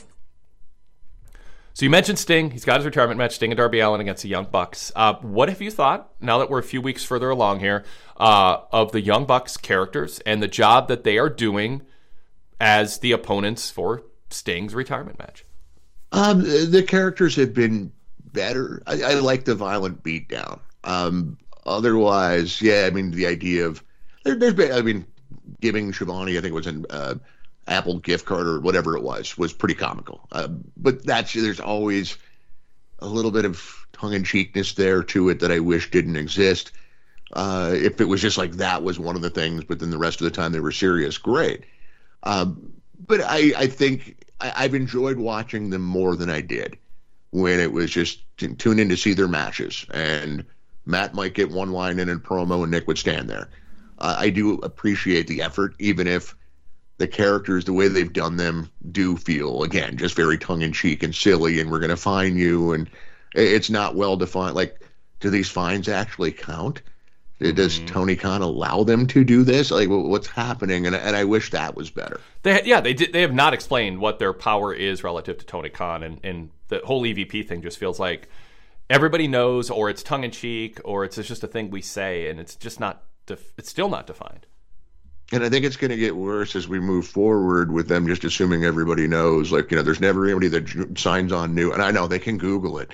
But the whole, EVP trigger. Okay, well, I mean, not that BTE trigger made sense to the masses either, really, for a long time. But it is like the less it's explained by the announcers, and naturally they're going to explain it less going forward. I do think it run the risk of making it a little confusing for people just tuning in, like, who are they and why are they EVPs? And yeah, it's a little awkward. Oh, no, yeah, for sure. So obviously Sting and Darby win, and then Sting retires as champion? The only alternative that I can come up with for that is that Flair really does actually help the Bucks win somehow. I don't think this is happening. I think Flair's basically a double agent, but If he helps them, they get to walk off. People are mad as hell. And then Sting gets a little 2-minute impromptu match with Ric Flair that I don't want to see. Okay. But I could, Stinger splashes, Scorpion death drop, Scorpion leg lock. He hits the staples and gets the last laugh on his longtime rival, who, of course, would ultimately get the real last laugh on him because he would have successfully turned on him for the 140th time. I'm not ruling that out. Not at all. The idea of Sting then becoming the on-air authority figure that you kind of floated out there. If the Bucks do cost Sting and Darby the tag titles, no matter whether anything happens with, regardless of the Flair situation, that would justify Tony Khan going, that was, an injustice and I'm going to fix it. Sting, you are now the authority figure, general manager, whatever, of AEW, and you have power over the Young Bucks. Yeah, they could do that. Yeah, because Tony can go. I don't know if it's going to happen. Well, maybe. I mean, Tony just kind of made it seem like his last appearance as a wrestler, and he might be around once in a while.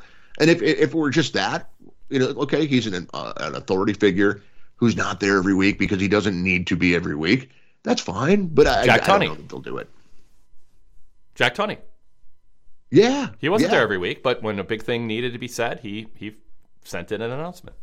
And it's, means something because it's Sting. Like, Sting's going to be here to make the announcement. That, to me, is more effective than Tony Khan has another big announcement because of the way they've run that into the ground. Yeah. Is the Young Bucks, are the Young Bucks right now in the persona they have sustainable beyond Sting and Darby? Like, do you think a year and a half from now they're going to have this gimmick and it's going to work? And does it seem genuine? Like, there's part of me that's a little worried they're just doing this. It's like out of spite for people who said you need to be something other than having 5 really good tag matches a year. Like, that's not enough when you're top paid talent, co-founders basically of this company. You need to figure out how to contribute more than the excuse of we're not good at it, so we're not going to do promos. You can be so bad at promos you shouldn't do promos, but they're not that bad, and they can get better. Yeah, I don't think this is happening a year and a half from now. My biggest fear is that they've turned 3 more times in a year year and a half from now. But I think they can be heels consistently. But this whole EVP thing, the cutesiness of it, I think it's fine for a short run. And I like the idea of Sting just being given more power than them, and it gives them an excuse to kind of fade that out and just be traditional heels. Yeah.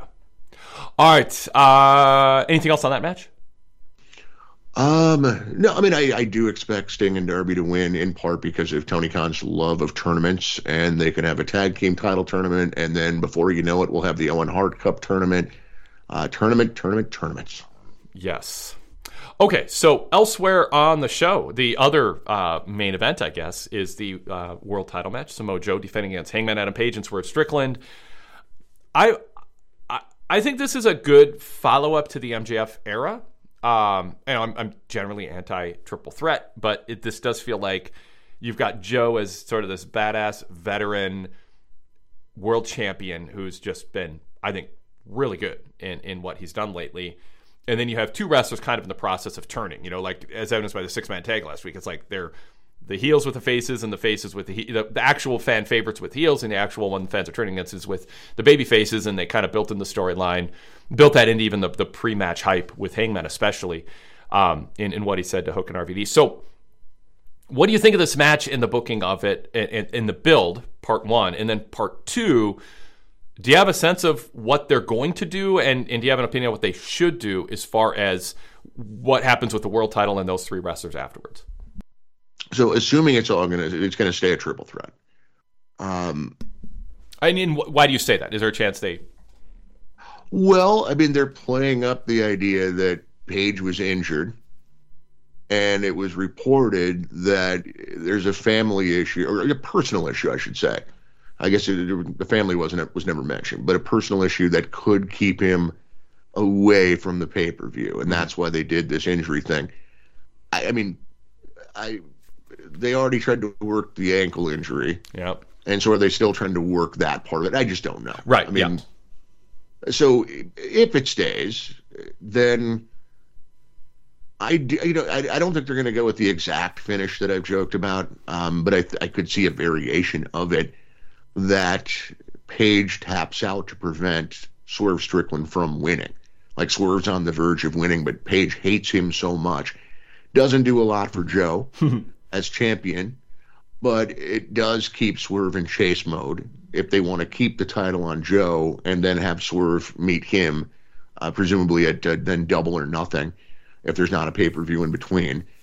I could see something like that. I don't think we're going to see a new champion crowned. If we were going to, if it was straight up singles match, then I would think maybe. But I think it's a three-way for a reason. I just don't know what exactly that reason is.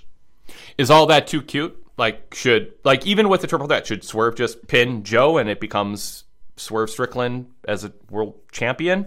Or should Hangman win, steal a pin, whatever it is, so that Swerve can be in chase mood one-on-one? Or are both of those things not taking into account that maybe your best option right now is Joe to remain champion so that he can be the one to lose to Okada or Will Ospreay this summer?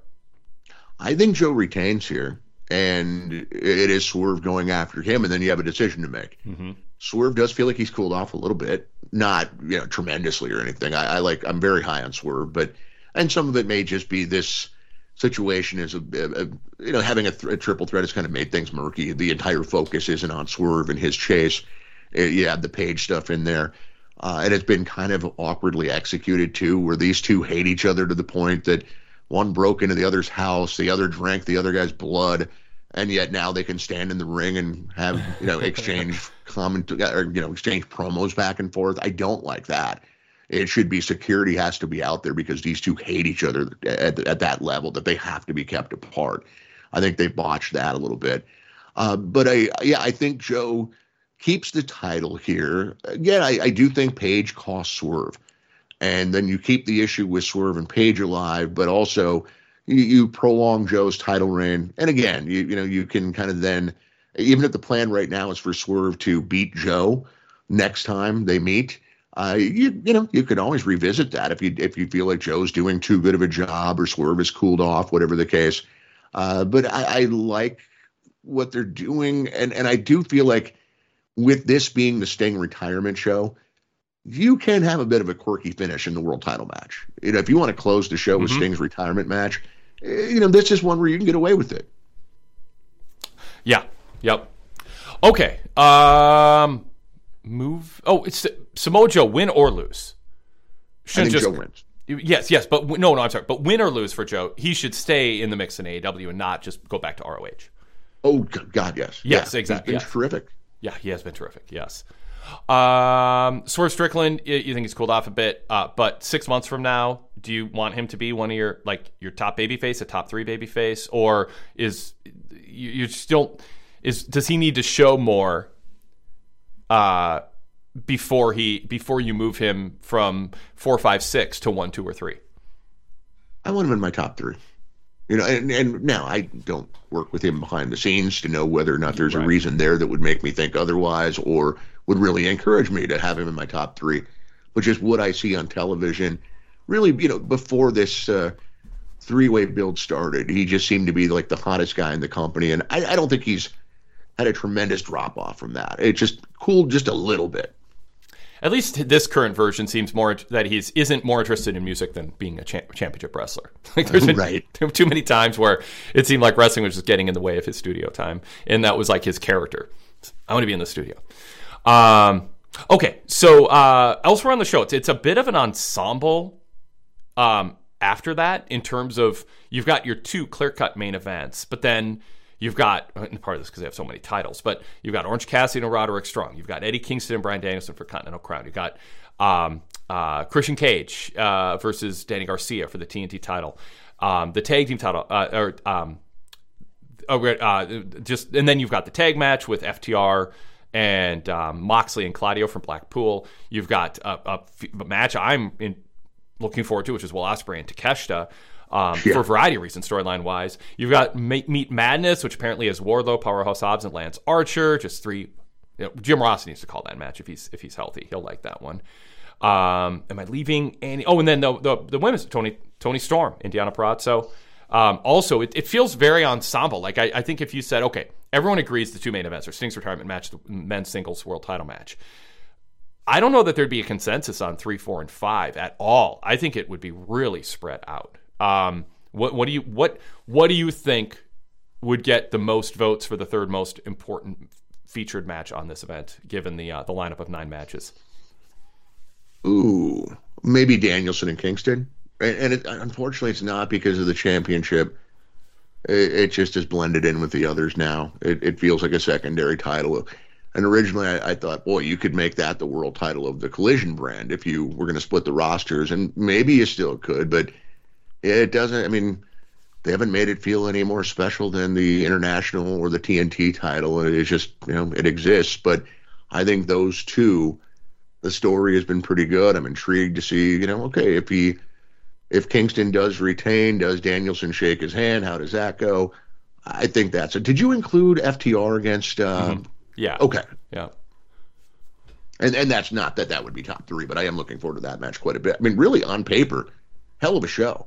Yes. I'm looking forward to this pay-per-view. I think that for all of their weekly follies with television, when they don't overbook things like they did with the last pay-per-view, and that's rare. That hasn't been an issue with this company on a consistent basis. They deliver, and I think this is going to be one of those pay-per-views that really delivers. I just wish we could stop here with the match lineup we have. That's a fine 4-hour pay-per-view, but there's more to come, including like 3 or 4 matches on the pre-show that don't need to be there. Yeah.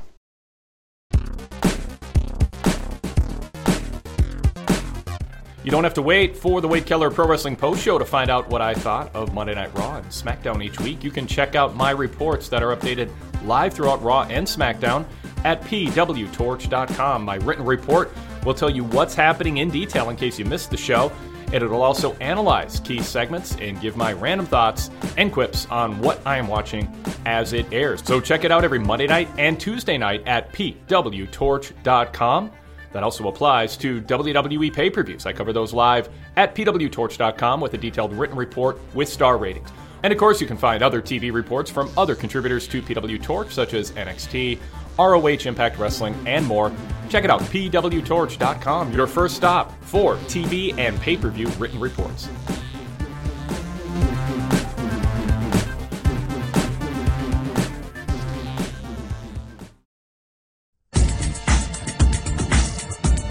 Well, let's focus on a few of these matches. One, Christian Cage defending the TNT title against Danny Garcia.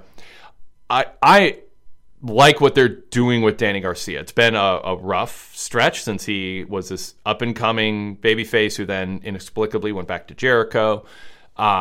And then he got into this weird dance because all that matters is if you go viral and you create a buzz on social media, as opposed to what seems dignified and has an upside to it and doesn't define you down as basically a Fandango, like one-note gimmick that'll run its course. He seemed maybe self-aware of that. He sort of was just doing a little bit of the little hip swivel thing, but then kind of having a serious look and getting to business. I just think there's something about him and I don't think he's going to be like your top 4 babyface, but I think he can be like this number 6 guy, like who's just the fans like. You can count on him for a good match. He's sort of a gatekeeper to test whether a heel's going to surpass him or knock him down. And he just seems like somebody you genuinely want to cheer for. And Christian Cage is the perfect heel to accentuate all of those traits in Garcia, who, if you use Garcia the way that I think he's most naturally slotted for.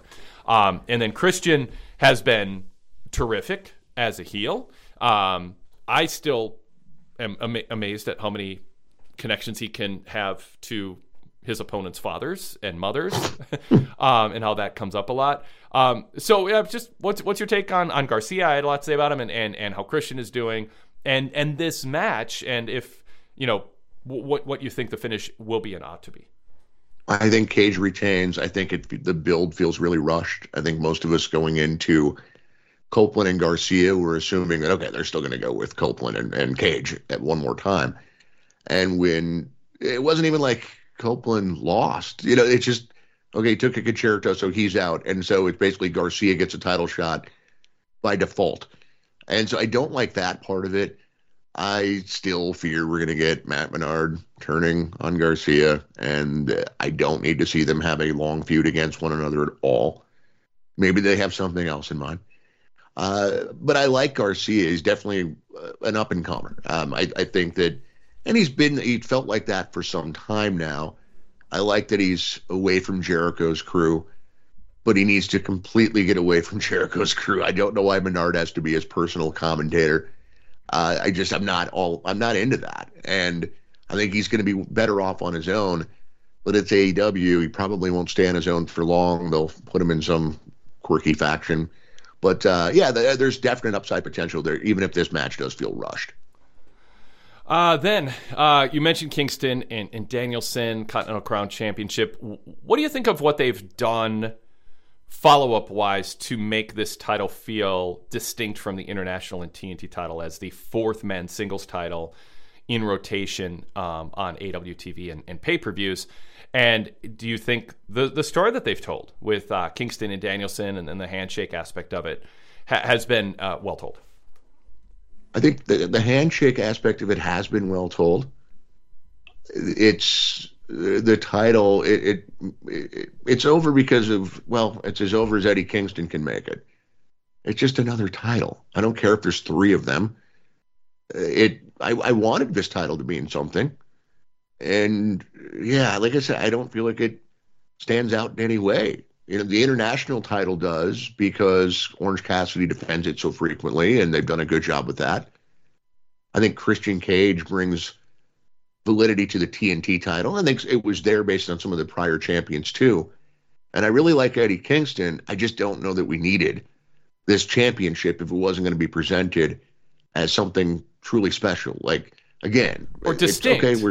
Yeah, go ahead. Distinct. Like, it's not about making them feel like a big deal. You can't make all of them feel like an equally big deal. You need to make it feel like, honing in on, it has to be distinct. Like, what is it that justifies this title existing, and why would someone go after this title versus the International or TNT? And I don't think Tony has an answer to that. I don't even know if it's possible to do that. I mean, ROH has a pure title, for instance. X Division was sort of about weight limits, but it's really about no limits. But at least they paid lip service to something to make it distinct. That just isn't happening here. That's the problem. It's just the lineage of merging these titles in some historical, connection to other Triple Crown type situations. So that's my problem. It's just you create a tournament to create a title, and it's not distinct. There's not a reason for it to exist where you understand why a wrestler would go after it or why it means something different than these other belts. Correct. Absolutely. You nailed it. Yeah. Danielson. Okay, I'm going to ask about Danielson and Moxley and Claudio and Blackpool, and then we'll talk about FTR, the FTR match too, and parlay in or go into that. But what are their characters? Is it you can cheer them if you want? They're just rugged and no nonsense guys, or is it clear they're trying to be heels, trying to get booed, but they also know in a sense no one's going to boo them? In which case, how does that make any sense? Like, what do you think about the portrayal? And again, I talk about Danielson being kind of selfish on his dream tour. Right? If it's not, I don't know. I mean, I think it fits the term selfish, but like not whatever he's doing, he isn't doing in a way where he's stepping back and going, what's best for this company? And that's more on Tony Khan than a wrestler. I mean, Danielson signed under certain conditions, and he chose AEW over WWE and other options, just being a free agent in the indie scene with certain parameters, which was, I want to do my thing. And so in a sense, maybe Tony Khan's honoring that, but it doesn't mean I have to endorse it as what's best for AEW.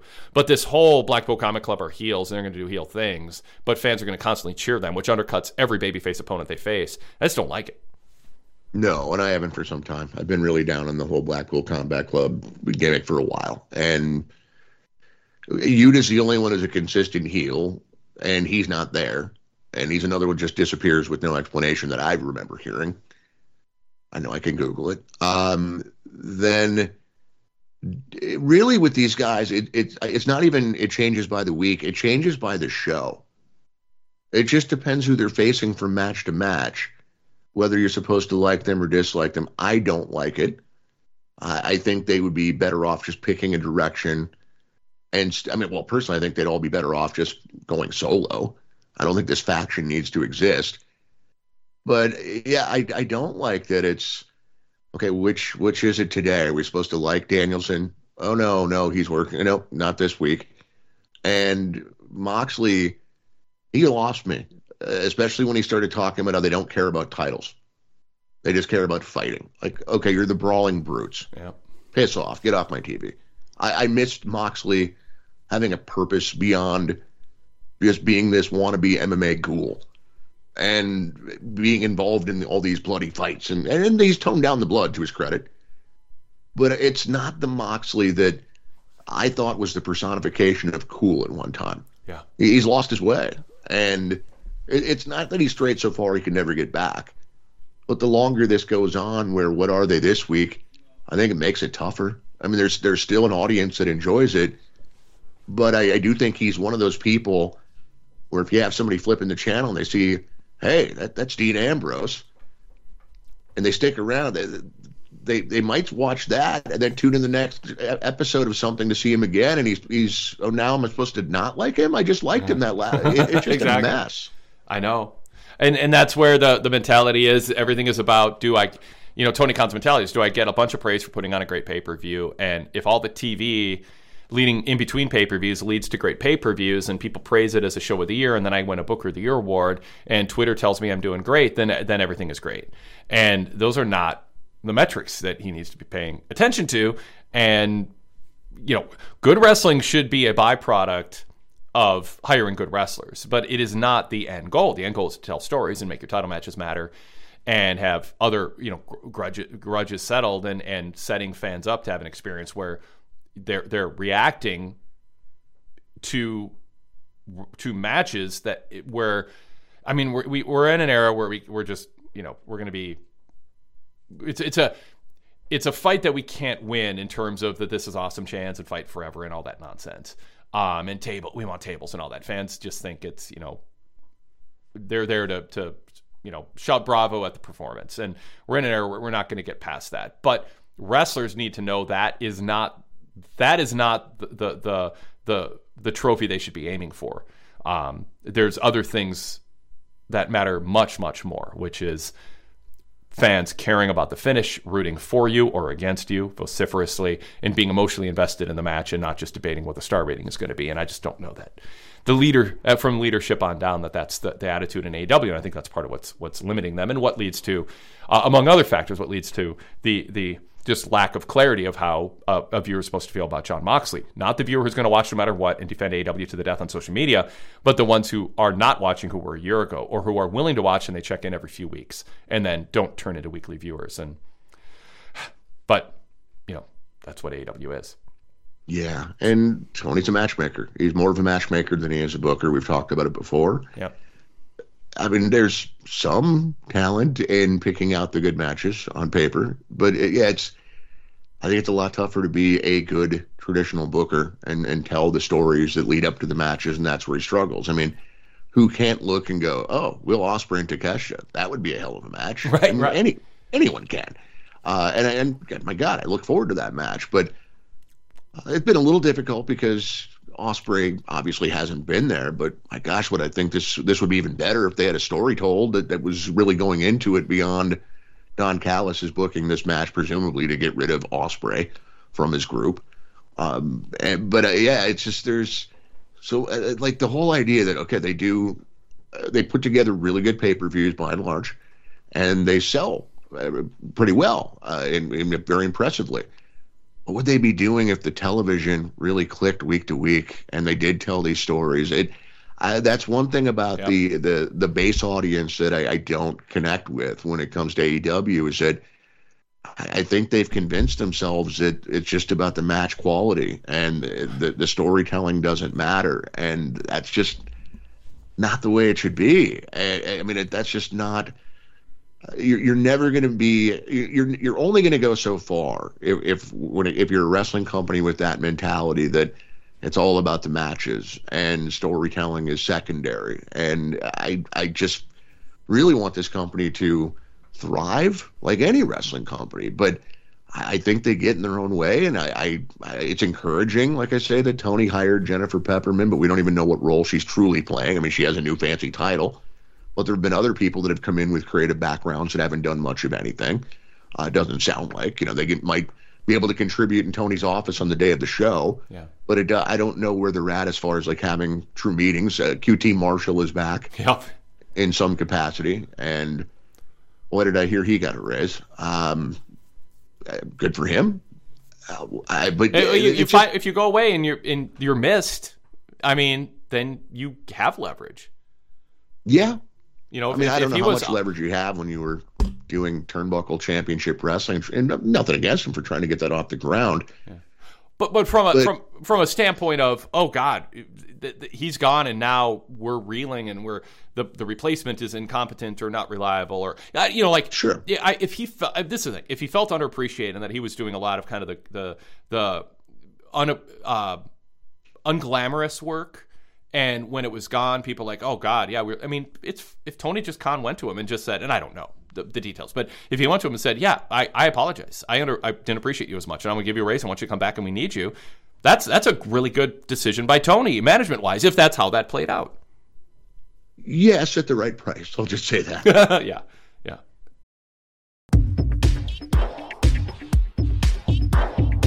Longing for some nostalgia?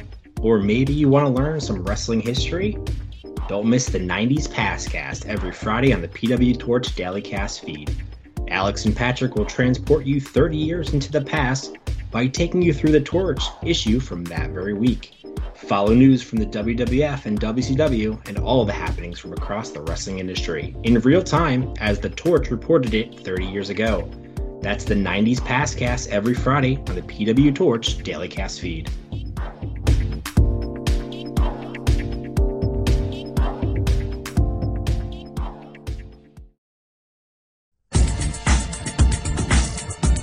What was I going to say about? Oh yeah, so I want to be clear because we have listeners who are wrestling fans. Obviously, it would be weird if we didn't. We do, and they might listen to this and also go, "Well, I'm going to enjoy it." Jason said he's going to really like this show. Wade, you sound like you're really going to enjoy this show, and that there's these two clear main events and this ensemble of really good matches. And Takeshita and Will Ospreay, I'm looking forward to that. Like, no question about it. Like, I feel like it's good to just pause every once in a while and say, AEW does something essential really well that many wrestling companies in all our decades watching wrestling, Jason, have not done well, which is recognize in-ring talent, hire high-grade in-ring talent, match them against other high-grade wrestlers, and giving them the time and space to have great or very good matches consistently. And that is great that they do it. And if they didn't, we would be critical of them for it. So I want to pause and give credit to them, and Tony Khan in particular, for doing that. Yeah. Our critique is we want more people to experience that. And you can have all of that and more if you do these other things that are missing from Tony Khan's formula. And that's where we're coming from, is if you're an AEW fan, and you just want a good pay-per-view every couple months, every 3 months, you've got that, and you're happy. Our job, our approach to covering this business is, what are they doing that's limiting their growth? What are they doing that might threaten what's good about them right now? If they don't grow and WWE keeps growing, WWE's going to be able to pluck away their top talent. And you're going to be left with some skeleton crew that isn't what this is. So it's also about protecting what you have that's good, looking ahead. And to do that, so for that to happen, that's why we focus on it. This is the thing. If Dynamite ratings were going up 15% per year, or even holding steady despite cord cutting, and buy rates were going up, and attendance was just rock solid, maybe going up, a little bit year over year, our discussions would be completely different. Right. But you look at the numbers, you look at the crowds, you look at the buy rates, you look at TV ratings, you look at WWE growing when AEW is not, and you go, okay, so there's a good thing here. That's the base, solid, core, essential, and massively appreciated strength of AEW, which is we can look at a lineup like this and go, there's going to be a lot of good wrestling on this show, and there's wrestlers who I care about and outcomes that I'm invested in. That's good. The key is all the other things that aren't, that they could be doing that they aren't, or that they're doing that are counterproductive, to bringing their strengths to a larger audience, and thus being able to pay these wrestlers even more when it's contract renewal time, instead of them having less leverage to increase their income next time there's a contract that comes due. Or to maintain or find a better television deal even. I mean, we're into March now, and we still don't know what the future holds for them and Warner Brothers Discovery. I'm sure Tony has a much better idea than we do, but it is, I mean, normally these things are done a year out. The Raw deal took longer with Netflix, obviously, but I'm a little surprised that we haven't heard something by now, and hopefully it's just a matter of time. Yeah. Oh, absolutely. And that can buy them more time, and they can benefit from being, in the right TV environment. But I want to say this, in addition to taking a moment to praise the fact that this looks like just a really, really good lineup of in-ring wrestling. Yeah. Now, I mean, I don't think it's like AEW's top shelf, but that's really tough to achieve. You don't have a healthy Kenny Omega and Pac's not on the show, and but there's enough that's really strong here. But I do want to say that part of my criticism comes from communicating from people in AEW and people who have been in the wrestling business and watch the product and follow it, but mostly from people in it. My criticism of AEW reflects criticism and is influenced by criticism of people in that company, in-ring performers and otherwise, that I communicate with. And so it's not like everybody thinks Tony's doing a great job, who are out there contributing to the product in good ways. There is frustration internally. And it's not just locker room bickering and jealousy. It's like people who want the product to be better, and they want Tony to listen to them or listen to certain people that he's not. And so to be an AEW, if you think you're being if you think you're helping AEW by being a blind defender of everything they do, understand that the people you look up to think you're hurting the cause. You are helping the cause by holding Tony Khan to a higher standard, by not being a voice that just praises everything that they do and pushes back forcefully against any criticism. That's not helping them grow. It's not helping them learn. And I think Tony, has a bubble of people who are reinforcing that he's doing everything right and can't do anything wrong. And that's those are the people in the company not helping, but there's plenty who have really good ideas and are really frustrated. And it's not their job to fix it. They just, know there would be a better approach to take. Yeah, and I know there are fans out there that for them, it's all about the matches. That's what they care about. But I think they also have to be honest with themselves and say there's a limit on how many of those types of fans are out there that are like them. And this company needs more than those types of fans. And if you're somebody that loves the matches, okay, is it really that big of a negative that you have to put up with some storytelling along the way to get to those matches? Exactly. I've never really understood the mindset that it's too WWE like no, it's basic pro wrestling. Yeah, exactly. And I don't think there's anything that you and I have ever said that we think would help AEW become better that would in any way offset, interfere, or detract from the things that people love about AEW. Like, we're not asking them to be less AEW-like and more WWE-like, where you take something away that people like about AEW. We're asking to take what AEW does well and surround it with things that will help them grow so more people can see what their strengths are. So, shifting back to the pay-per-view lineup, just hinting quickly some of the other matches here. Orange Cassidy, Roderick Strong. We've got the whole payoff to the MJF thing with Adam Cole leading a new faction, Roderick Strong, Taven, and Bennett. I mean, this just, to me, it just feels like mid-card, big letdown from, where it was. And not that there was a ton of hope for Taven, Bennett, and Strong to be a major faction, and then Wardlow and Adam Cole in the mix in their roles, and Adam Cole being injured. But I mean, Roderick Strong is not a top guy, and he's going after Orange Cassidy's title on a pay-per-view. I mean, he's fine, but anytime Strong is going to be in a match, it'll be a good match, but it also is borderline prelim match. Yeah, and I fear they're going to move the title there to try to breathe some life into this awful faction, Undisputed Kingdom. Yeah.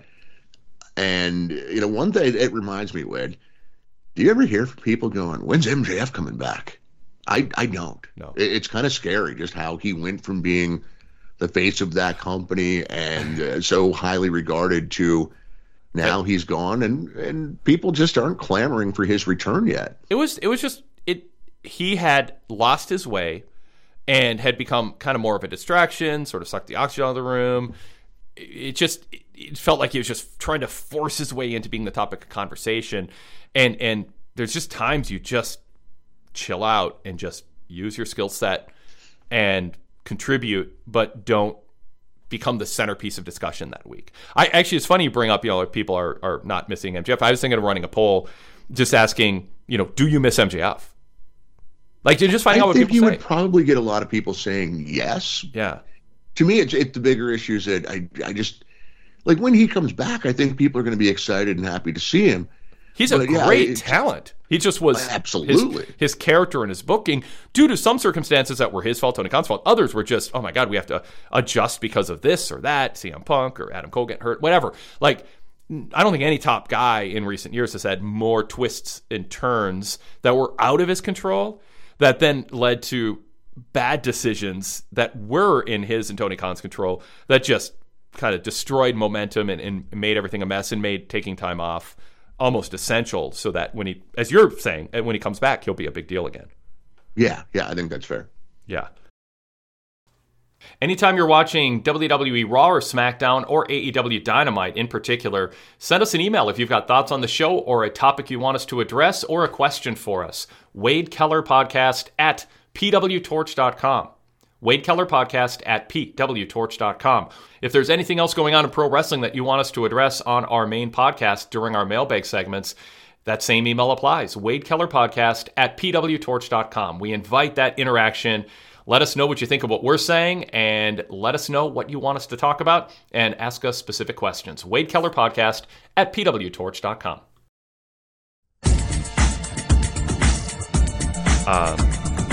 So you think Roderick Strong might win the international title? I fear that he does. Yeah, it's nothing I want to see. I think there's talented people in this faction, but it's just in a bad place. And and it's Cole's injured, MJF's injured. It was all built around them, and has a terrible name. The faction does, and so yeah, I do fear that they're going to try to do that. Is Wardlow still with the faction after last week? I don't even know. Oh, I know. well, let's go to that match, because we got Wardlow, Powerhouse Hobbs, and Lance Archer. Lance Archer loses. Yeah, I know. What'd you think of that's another example. Somebody just kind of comes in and disappears, and comes in and disappears. It's like, just use up his dates in 3 months and really get something out of him, and then send him away for 6 months. But don't have him show up every 4 to 8 weeks, whatever the circumstances are. So what'd you think of Wardlow's performance last week?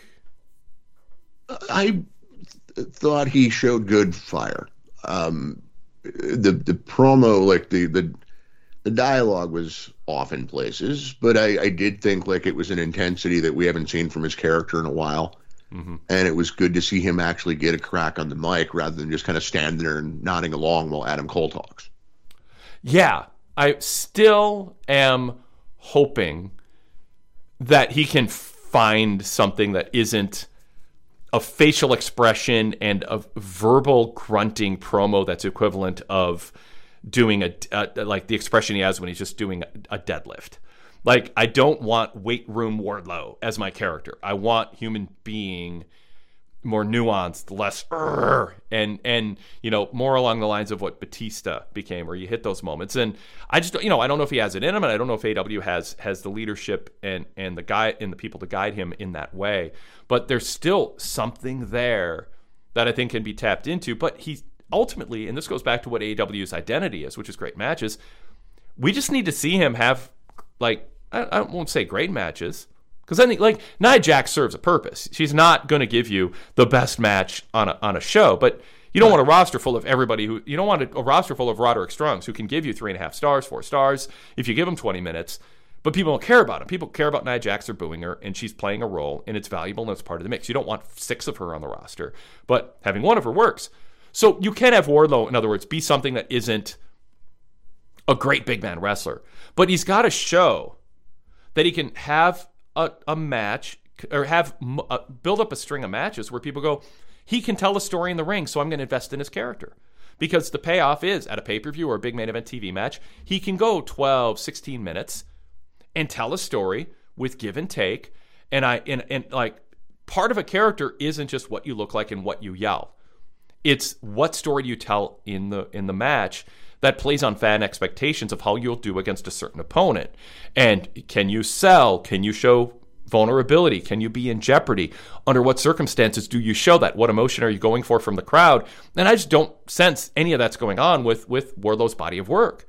He's just a guy who's still doing squash matches and doing red-faced yelling on the microphone.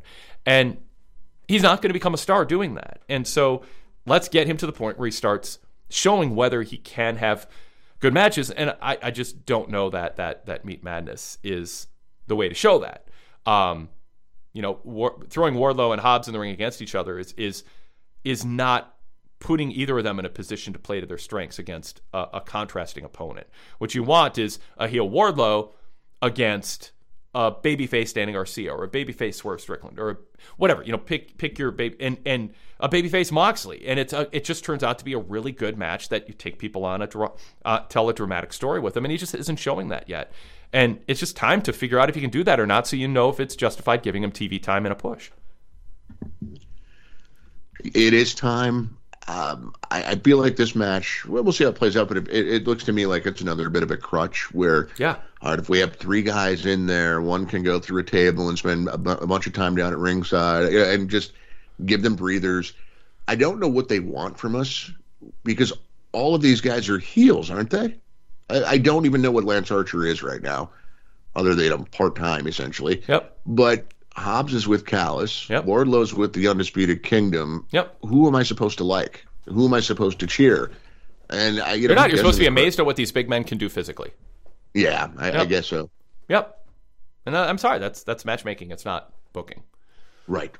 Yeah. I guess Wardlow should win. Hobbs should win. Lance Archer shouldn't. So someone will pin Lance. Yeah, exactly. Yeah. Timeless Tony Storm, Deonna Purrazzo, AEW Women's World Championship. What do you think of Tony Storm as champion? Her character, do you see it maturing, growing as she goes, or is it something that's running out of steam and it hasn't found its kind of sustaining framework yet? Fun character. Still don't think that character needs the title. They can't take the title away from her soon enough for me, for my taste, because I just think that it's a cute novelty act and she plays it really well and it's fun. But I want to see a more serious champion. But I do feel like she is doing a better job in the ring. Initially, it kind of seemed like she was really struggling to figure out how to be that character in the ring, and it was having an adverse effect on her matches. They were just kind of clunky. And now I think it feels more natural to watch her having a quality match. I'm not saying go out there and steal the show, but just a quality match with somebody. And I think she'll have that with Purrazzo. I think they're overdoing the split screen black and white and color thing. Once last week was enough. I just think they're a little too proud of themselves with that from a production standpoint. Yeah. It's cool the first time you see it, then it's like, okay, guys, we get it. I don't think Purrazzo is necessarily the right person to beat her for the title, so I don't think it's going to happen here unless the idea is just to do a really quick turnaround and Mercedes beats her. But I don't think that's what they're going to do, so I would assume that Tony somehow retains, and then Purrazzo probably moves to Collision and chases Julia Hart around for a while. Yeah. Yep. Okay, and then Will Ospreay, Takeshita should be a hell of a match, a banger, one might say. Should be the show stealer. I'll be surprised if it's not. Yeah. I mean, this is a pay-per-view with a lot of like matches that have potential to be good to really good, but not a lot where it has potential to be great. Like, I mean, Mox and Claudio and FTR. I mean, it's just, that's what they do. They have great matches. And we've already seen what they can do, and they'll do more of it. Orange Cassidy and Roderick Strong. They're two good wrestlers. They're probably going to give you 3 3/4, 3.5, whatever. It'll be good. Sting and Darby in the Bucks. Darby, when he's in the ring against the Bucks, will be great. And, super athletic, and Sting will have his big spots. And hopefully he survives and is healthy afterwards. And Joe and Hangman and Swerve, they're going to have a good match, but not a match of the year. It's going to actually be more about story than wrestling, or as much about the story they want to tell with the characters as the wrestling. Danielson, Kingston, you know what you're going to get. It's probably going to be 4 stars, give or take a 1/4 star on my scale, which tops out at 5. And in Christian Cage and Garcia should be fun, but, Christian's he's not Will Ospreay. And then we already talked about the match with Wardlow, Hobbs, and Archer, which is going to be, a big man match with a bunch of, big guys doing dives and power moves. Can you believe it? So this is the match that, in the more classical sense, can be the, Kenny Omega, Pac, standout match, whatever, the Danielson against a dream opponent who's in his prime type match. These two are in their prime. And then you have the storyline of Don Callis and what this means, that he booked his guys against each other because, the supposition being nobody wants to fight us because we're too good, so we're going to just fight each other. We know it's going to be a really good match. Is this just a featured match to put over Ospreay, or is that a mistake and you actually also should have an eye on what's going on with Takeshita? And part of that can just be the storyline with Don Callis and what story they tell here. To me, this is an intriguing match because I think Takeshita and Ospreay and Don Callis are really important to the rest of AEW's year. And Takeshita is someone he is being underutilized right now. And Ospreay has a chance to be their centerpiece attraction, like the number one guy. He's got that chance. So to me, this is a really important match and a real test of Tony's booking. And really I'm sure Ospreay and Don Callis will have a say in this too. So, talk about this, Jason. I think it is a showcase for Ospreay. It'll be a hell of a match, and I want Takeshita to be more than he is, but he's been stuck in this kind of spot for a while. One more loss isn't the end of the world. My fear is that, and I think one way or another, Ospreay ends up being a babyface, and he's out of the Callis family. I think that seems to be the obvious direction. But my fear is that somehow we get stuck with, Chris Jericho's back, and now he's teaming with Will Ospreay to go against Takeshita and Hobbs in the future, and I don't want that at all. Let Ospreay be his own man. Yep. Get him away from the heel faction, but keep him away from Chris Jericho. Yes.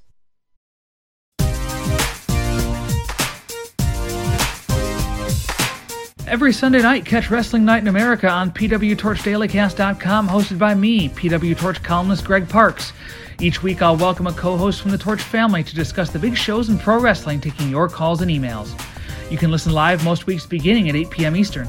On Sunday nights with a WWE or Impact pay-per-view, we go on the air at the conclusion of that pay-per-view. You can listen live, but of course the full show is available for download on demand anytime shortly after it airs. Visit PWTorchDailyCast.com and click the live stream link to find the next scheduled live show link. Search PW Torch in Apple Podcasts or your podcast app to subscribe. Wrestling Night in America every Sunday, PWTorchDailyCast.com.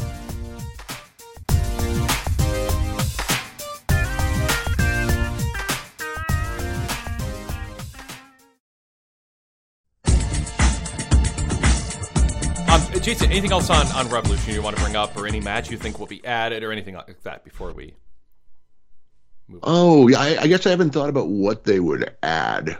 I'm not sure. I mean, the pre-show matches are typically fairly random.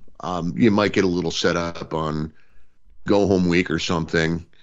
One thing to keep in mind with this is I'm anticipating there being a little bit of pushback because this is a Sunday night show. I wish they would have done what WWE is doing for WrestleMania and just started it an hour earlier. I don't know why they're set on 7 Central, 8 Eastern. I mean, this is, it's Tony Khan, so I'm guessing it'll, with the pre-show start at 6 Central, but it'll go till midnight Eastern time. Yeah. And boy, that's tough on the fans in the building. That's tough on the fans at home. And I do think there'll be a little bit of pushback on this one. I don't know, in Tony's mind, I don't know if he's anticipating because he's just so wrestling and more wrestling driven. And why would be more pushback than in the past? Usually, you get the Saturday night shows, yeah, and they've gone late on Sundays before, but it's been a while, I believe. That's what I was wondering. Yeah. Well, and I think the other part of this is you're going to get some added fans that are going to want to see Sting's retirement match. That maybe this will be their first AEW pay-per-view, and if they have to wait until midnight their time to see it, they may not be able to, to see the end of it. They may not be all that pleased by that. Yeah. So tomorrow night on Dynamite, Sting's Final Dynamite, and then Will Ospreay is All Elite. They're advertising him. And then Kingston and FTR against Danielson, Moxley, and Claudio. Not a ton of matches announced, so I assume obviously there'll be more matches, but this will mostly be just trying to tie everything together and get people to buy the pay-per-view on Sunday. It's fun watching a wrestling company. It's like Cody mentioned last night on Raw. My dad, when he booked, our food on the table was dependent upon the tickets we sold. WWE's not in that position anymore. They can, they have so much money baked in. It doesn't mean they don't have incentive to have a good product, but it's not like show to show. You're judging how many people are willing to spend money on tickets or buys. With AEW, Tony Khan wants buys. He wants to sell tickets and he wants to sell pay-per-view buys, not just generic multi-year deals with partners who broadcast you. So it's going to be fun to see what they do tonight and also Saturday night, and but tomorrow night in particular. And it's all being taped on the same night, I believe, right? Is it? I didn't even look at the calendar. Yeah, I believe that Collision is being taped after Dynamite because I know they did like the Rampage tapings already at Collision, and so it's which is kind of a shame. That's the night before the pay-per-view, a go-home night, that's something that would normally excite me. But hey, it doesn't mean it's going to be a bad show. But right, I kind of like that live experience the night before, and we're not going to get that this time around. But I hate to say it, usually the go-home edition, especially a Collision, would be kind of underwhelming anyway. And it'd be great if they could just run like WWE does, back-to-back nights in the same city and draw big crowds. Just wherever your pay-per-view is on a Sunday night, run a show on a Saturday night. We saw that in Minneapolis when they came to town, and they had the Rampage the night before, and then the pay-per-view the next night. And they can't do that. They can't draw. They burn out the town and have a small crowd. So, and in fact, they're doing the same thing next week as well, with Collision being taped after Dynamite. It's not until they go to Canada on the 16th of March that they'll finally have a standalone edition of Collision. Yeah, and I mean, is this trying to cut back on how many 2,000-seat crowd, how many live TV shows are running in 2,000-seat buildings? Is it cost cutting? Is it logistics? Is it trying to get 2-for-1 out of your wrestlers? All those sound like negatives, but all those are also kind of positive moves if that's a decision. But if once people catch wind of Collision being pre-taped, I mean, even SmackDown took a hit viewership-wise last Friday when it was pre-taped the week before. Even if it had a decent lineup. They're doing that again in April. Now, I mean, some of it, I wonder too, is it because of the tournaments for basketball, where they're going to get bumped around anyway, and so it might just, rather than, you can't really do a live show if they're not going to air you until 11 o'clock at night or something like that. So that might have something to do with some of these. Yeah. But it'll be interesting to see if this kind of becomes a new norm. I want to back up real quick to something you said because I forgot to mention that we were talking about Cody Rhodes. I'm happy you brought up that line. Yeah. Is it just me or is he working really hard to explain why he's not tearing into The Rock? He keeps bringing that up. Yeah. What do you make of it? Well, that could play into the whole idea that Rock is a double agent and Cody just feels the need to keep pointing out that there's a reason for this, that I'm not going after him. I don't know. But Cody does have strange logic sometimes, so that could also just be Cody being quirky Cody. I know. No, those thoughts cross my mind watching him say that, because there are times you're like, oh, Cody's going into business for himself. That got him in trouble in AEW, or it's quirky. It's but it was pre-approved and it's a talking point and it's part of Cody's charm. Do you think there's any risk of Cody getting a little too comfortable and starting to loosen up a little bit? Like teams that win when they play hard, like really good defense. I'm using an NBA or NHL analogy here. When they play hard defensively, they win, but with a lead, then they lighten up and they start, doing, trying to be fancy with their passes and loose on defense, and then all of a sudden it's a tie game again. Is there a chance Cody gets like really confident and starts losing, and he loses sight or his discipline slips a little, and he goes back to some of the stuff in AEW that turned people off? Because he's always walking that fine line, and I think Cody's in a you can't, like I say, if AEW is drawing big ratings and big crowds, I would be like, okay, my critiques wouldn't be presenting themselves, because I wouldn't be searching for what's wrong and why aren't they growing or why are they going down. And that's like with Cody. I'm not searching for reasons things are going wrong, because the evidence is things are going so right. But he does always feel like he's right on the edge of seeming a little too much. And that he was defensive about having a luxury bus in AEW, and now they're showing him stepping off a luxury bus. And it's my story. I got to complete my story. And we get some emails going, why is Cody's story so important compared to others? The whole thing with Dusty's made up anyway. It's just it's not actually it's not historically accurate. Right. What that meant to the family. Dusty didn't sit around going, oh, if it wasn't for that. It's just so. Is there any risk that he could just lighten up on my sort of defense my analogy of playing strong defense, and in other words, defending himself and editing himself, and he could get himself into some trouble? Now, the bright side is the fallback plan is he turns into a great heel, but I think you want to ride out him as a babyface for a few years first. I think he'll be edited enough where if that starts to happen, they're going to step in and course correct a little bit. So I don't fear that as much as what happens when he finishes the story. Does he let off the gate? Like, is that like that's the peak of the mountain for him? And I mean, naturally the line is going to be now the hard work begins, but I think he'll see it that way. I mean, it's not just a risk for Cody. It's anybody that kind of reaches that peak. It's what comes next for them. How do they stay at that level? And I think that's a tough one for anybody who reaches that level. You have that long chase, you finally win it. Okay, now what? And fans can be very fickle, as we've seen over the years when it comes to once somebody they want to win that championship, they get it, and okay, then the fans kind of move into, now I'm bored by this, who's next? I have gotten the sense that people in that company are rooting for Cody to succeed in a way that isn't always the case. He's on the higher end of that. Yeah. I don't think there's any like eye rolling like in AEW. That wasn't the case. It still isn't. There's not this united front amongst all the top guys to make each other better.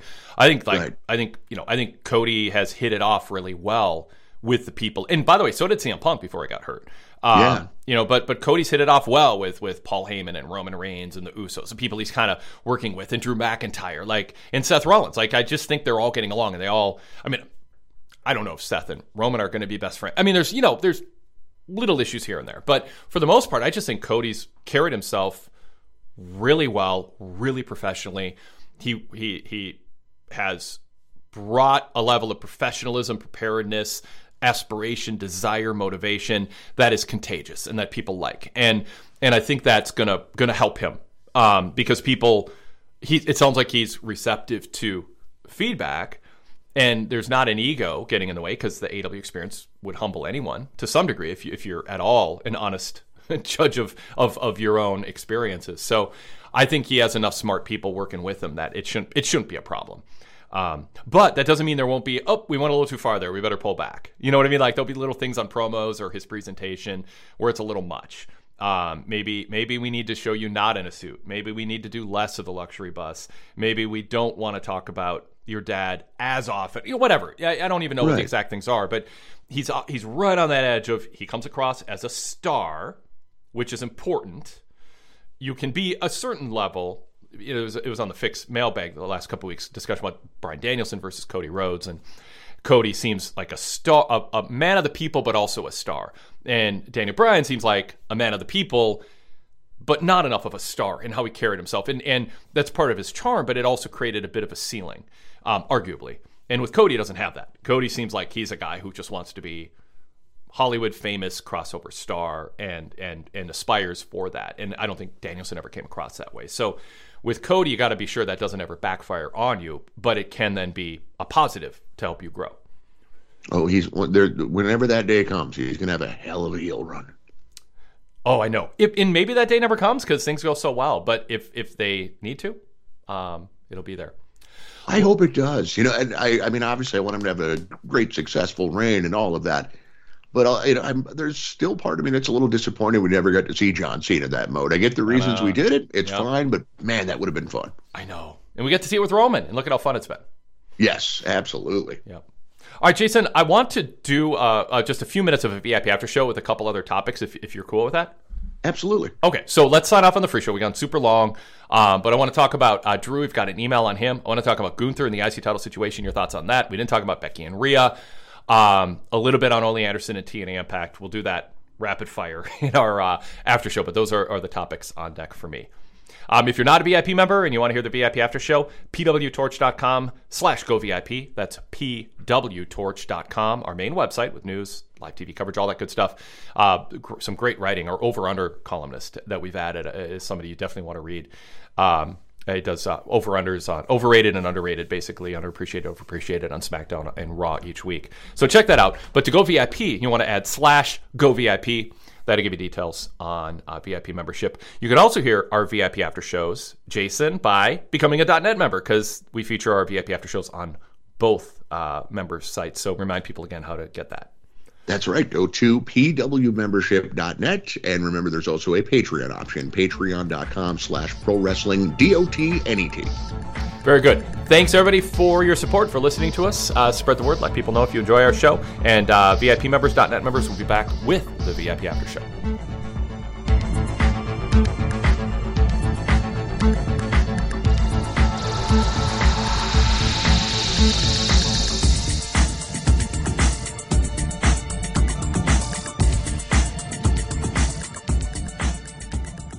We invite you to email the show with feedback or questions or comments. That email address is wadekellerpodcast@pwtorch.com. That's wadekellerpodcast@pwtorch.com. Also welcome your feedback on Twitter. You can follow us on Twitter @pwtorch and follow me @TheWadeKeller.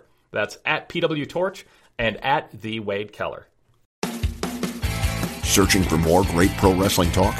Then join me, Jason Powell, host of the free weekly Pro Wrestling Boom podcast.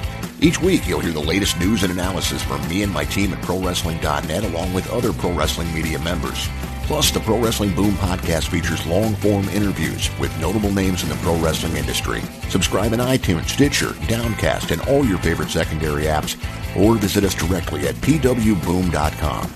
Once again, that's pwboom.com. Thanks for listening to our podcast. Did you know we also have a website? pwtorch.com. Daily news updates, editorials, and my live TV coverage covering Raw, Dynamite, and SmackDown, and my live pay-per-view coverage for WWE and AEW. Create a tab or bookmark, make it a daily stop. Visit us throughout the day, every day, to keep up on breaking news and more. That's pwtorch.com. Need an extra dose of positivity in your wrestling podcasts? Well, come join me, Alan Forel, over in the Pro Wrest Paradise at PWTorch VIP as we bask on the bright side of wrestling and focus on some of the great matches and shows from around the world, be it the US, Japan, Europe, or Mexico. There's always a place for wrestling's past in the Paradise too, and we've done fun historical shows such as the We Love Liger series, celebrating the glorious career of Jushin Thunder Liger, and our I Was There When shows, where a guest will join me to talk about a classic bout that they were in attendance for. We love variety, and you can expect lots of it at the Pro Wrest Paradise. Detailed PWTorch VIP subscription information and a list of all the VIP benefits is available at pwtorchvipinfo.com. And yes, all VIP podcasts are compatible with popular podcast apps on iPhone and Android devices, or you can stream them directly from our ad-free VIP mobile site. See you in the Paradise. One way that you can help us sustain our schedule of putting out podcasts throughout the week is by giving us a 5-star rating on Apple Podcasts. Just go to Apple Podcasts and look for our Wade Keller Pro Wrestling Podcast and Wade Keller Pro Wrestling Post Show and give us a 5-star rating. We hope you think we've earned that score with our fast turnaround times and our quantity and quality of wrestling analysis throughout the week. So take a moment out for us and do us a favor and give us a 5-star rating at Apple Podcasts. That helps us on search returns and helps us grow. And if you want, you can add a few comments about what you like about the programs in the comments section. Thank you so much. In 2012, NXT transitioned into the developmental system and ultimately the brand you see today. On the Torch VIP podcast, NXT 8 Years Back, we'll be taking a weekly look at this page in NXT's early history. Join Kelly Wells and me, Tom Stout, from PWT Talks NXT every Saturday as we go 8 years back to the day to track NXT's rising talents and why they did or didn't work out, exclusively for PWTorch VIP members. A PWTorch VIP membership doesn't just give you ad-free access to these shows and a ton of other VIP exclusive podcasts throughout the week, but you also gain access to our unmatched, vast library of wrestling history, our contemporaneous week-to-week coverage through our Pro Wrestling Torch weekly newsletters dating back to the late 1980s, along with streaming and download access to hundreds of retro radio shows from the 1990s, including some of my interviews with wrestling's top newsmakers in the 90s. And also our podcast library dating back to the year 2003. There's no larger, longer spanning pro wrestling podcast library than that comes with a PWTorch VIP membership, now approaching 20 years of podcasting. Go VIP and dive into our post-pay-per-view roundtables, our coverage of some of your favorite eras of wrestling, top name long-form interviews, and special format podcasts that we've done throughout the years. PWTorch.com/GoVIP. We have a streamlined sign-up form, and you can pay with PayPal or directly with your credit card or debit card in 1 or 2 minutes. From right now, you can be a VIP member and diving into our library, PWTorch.com/GoVIP.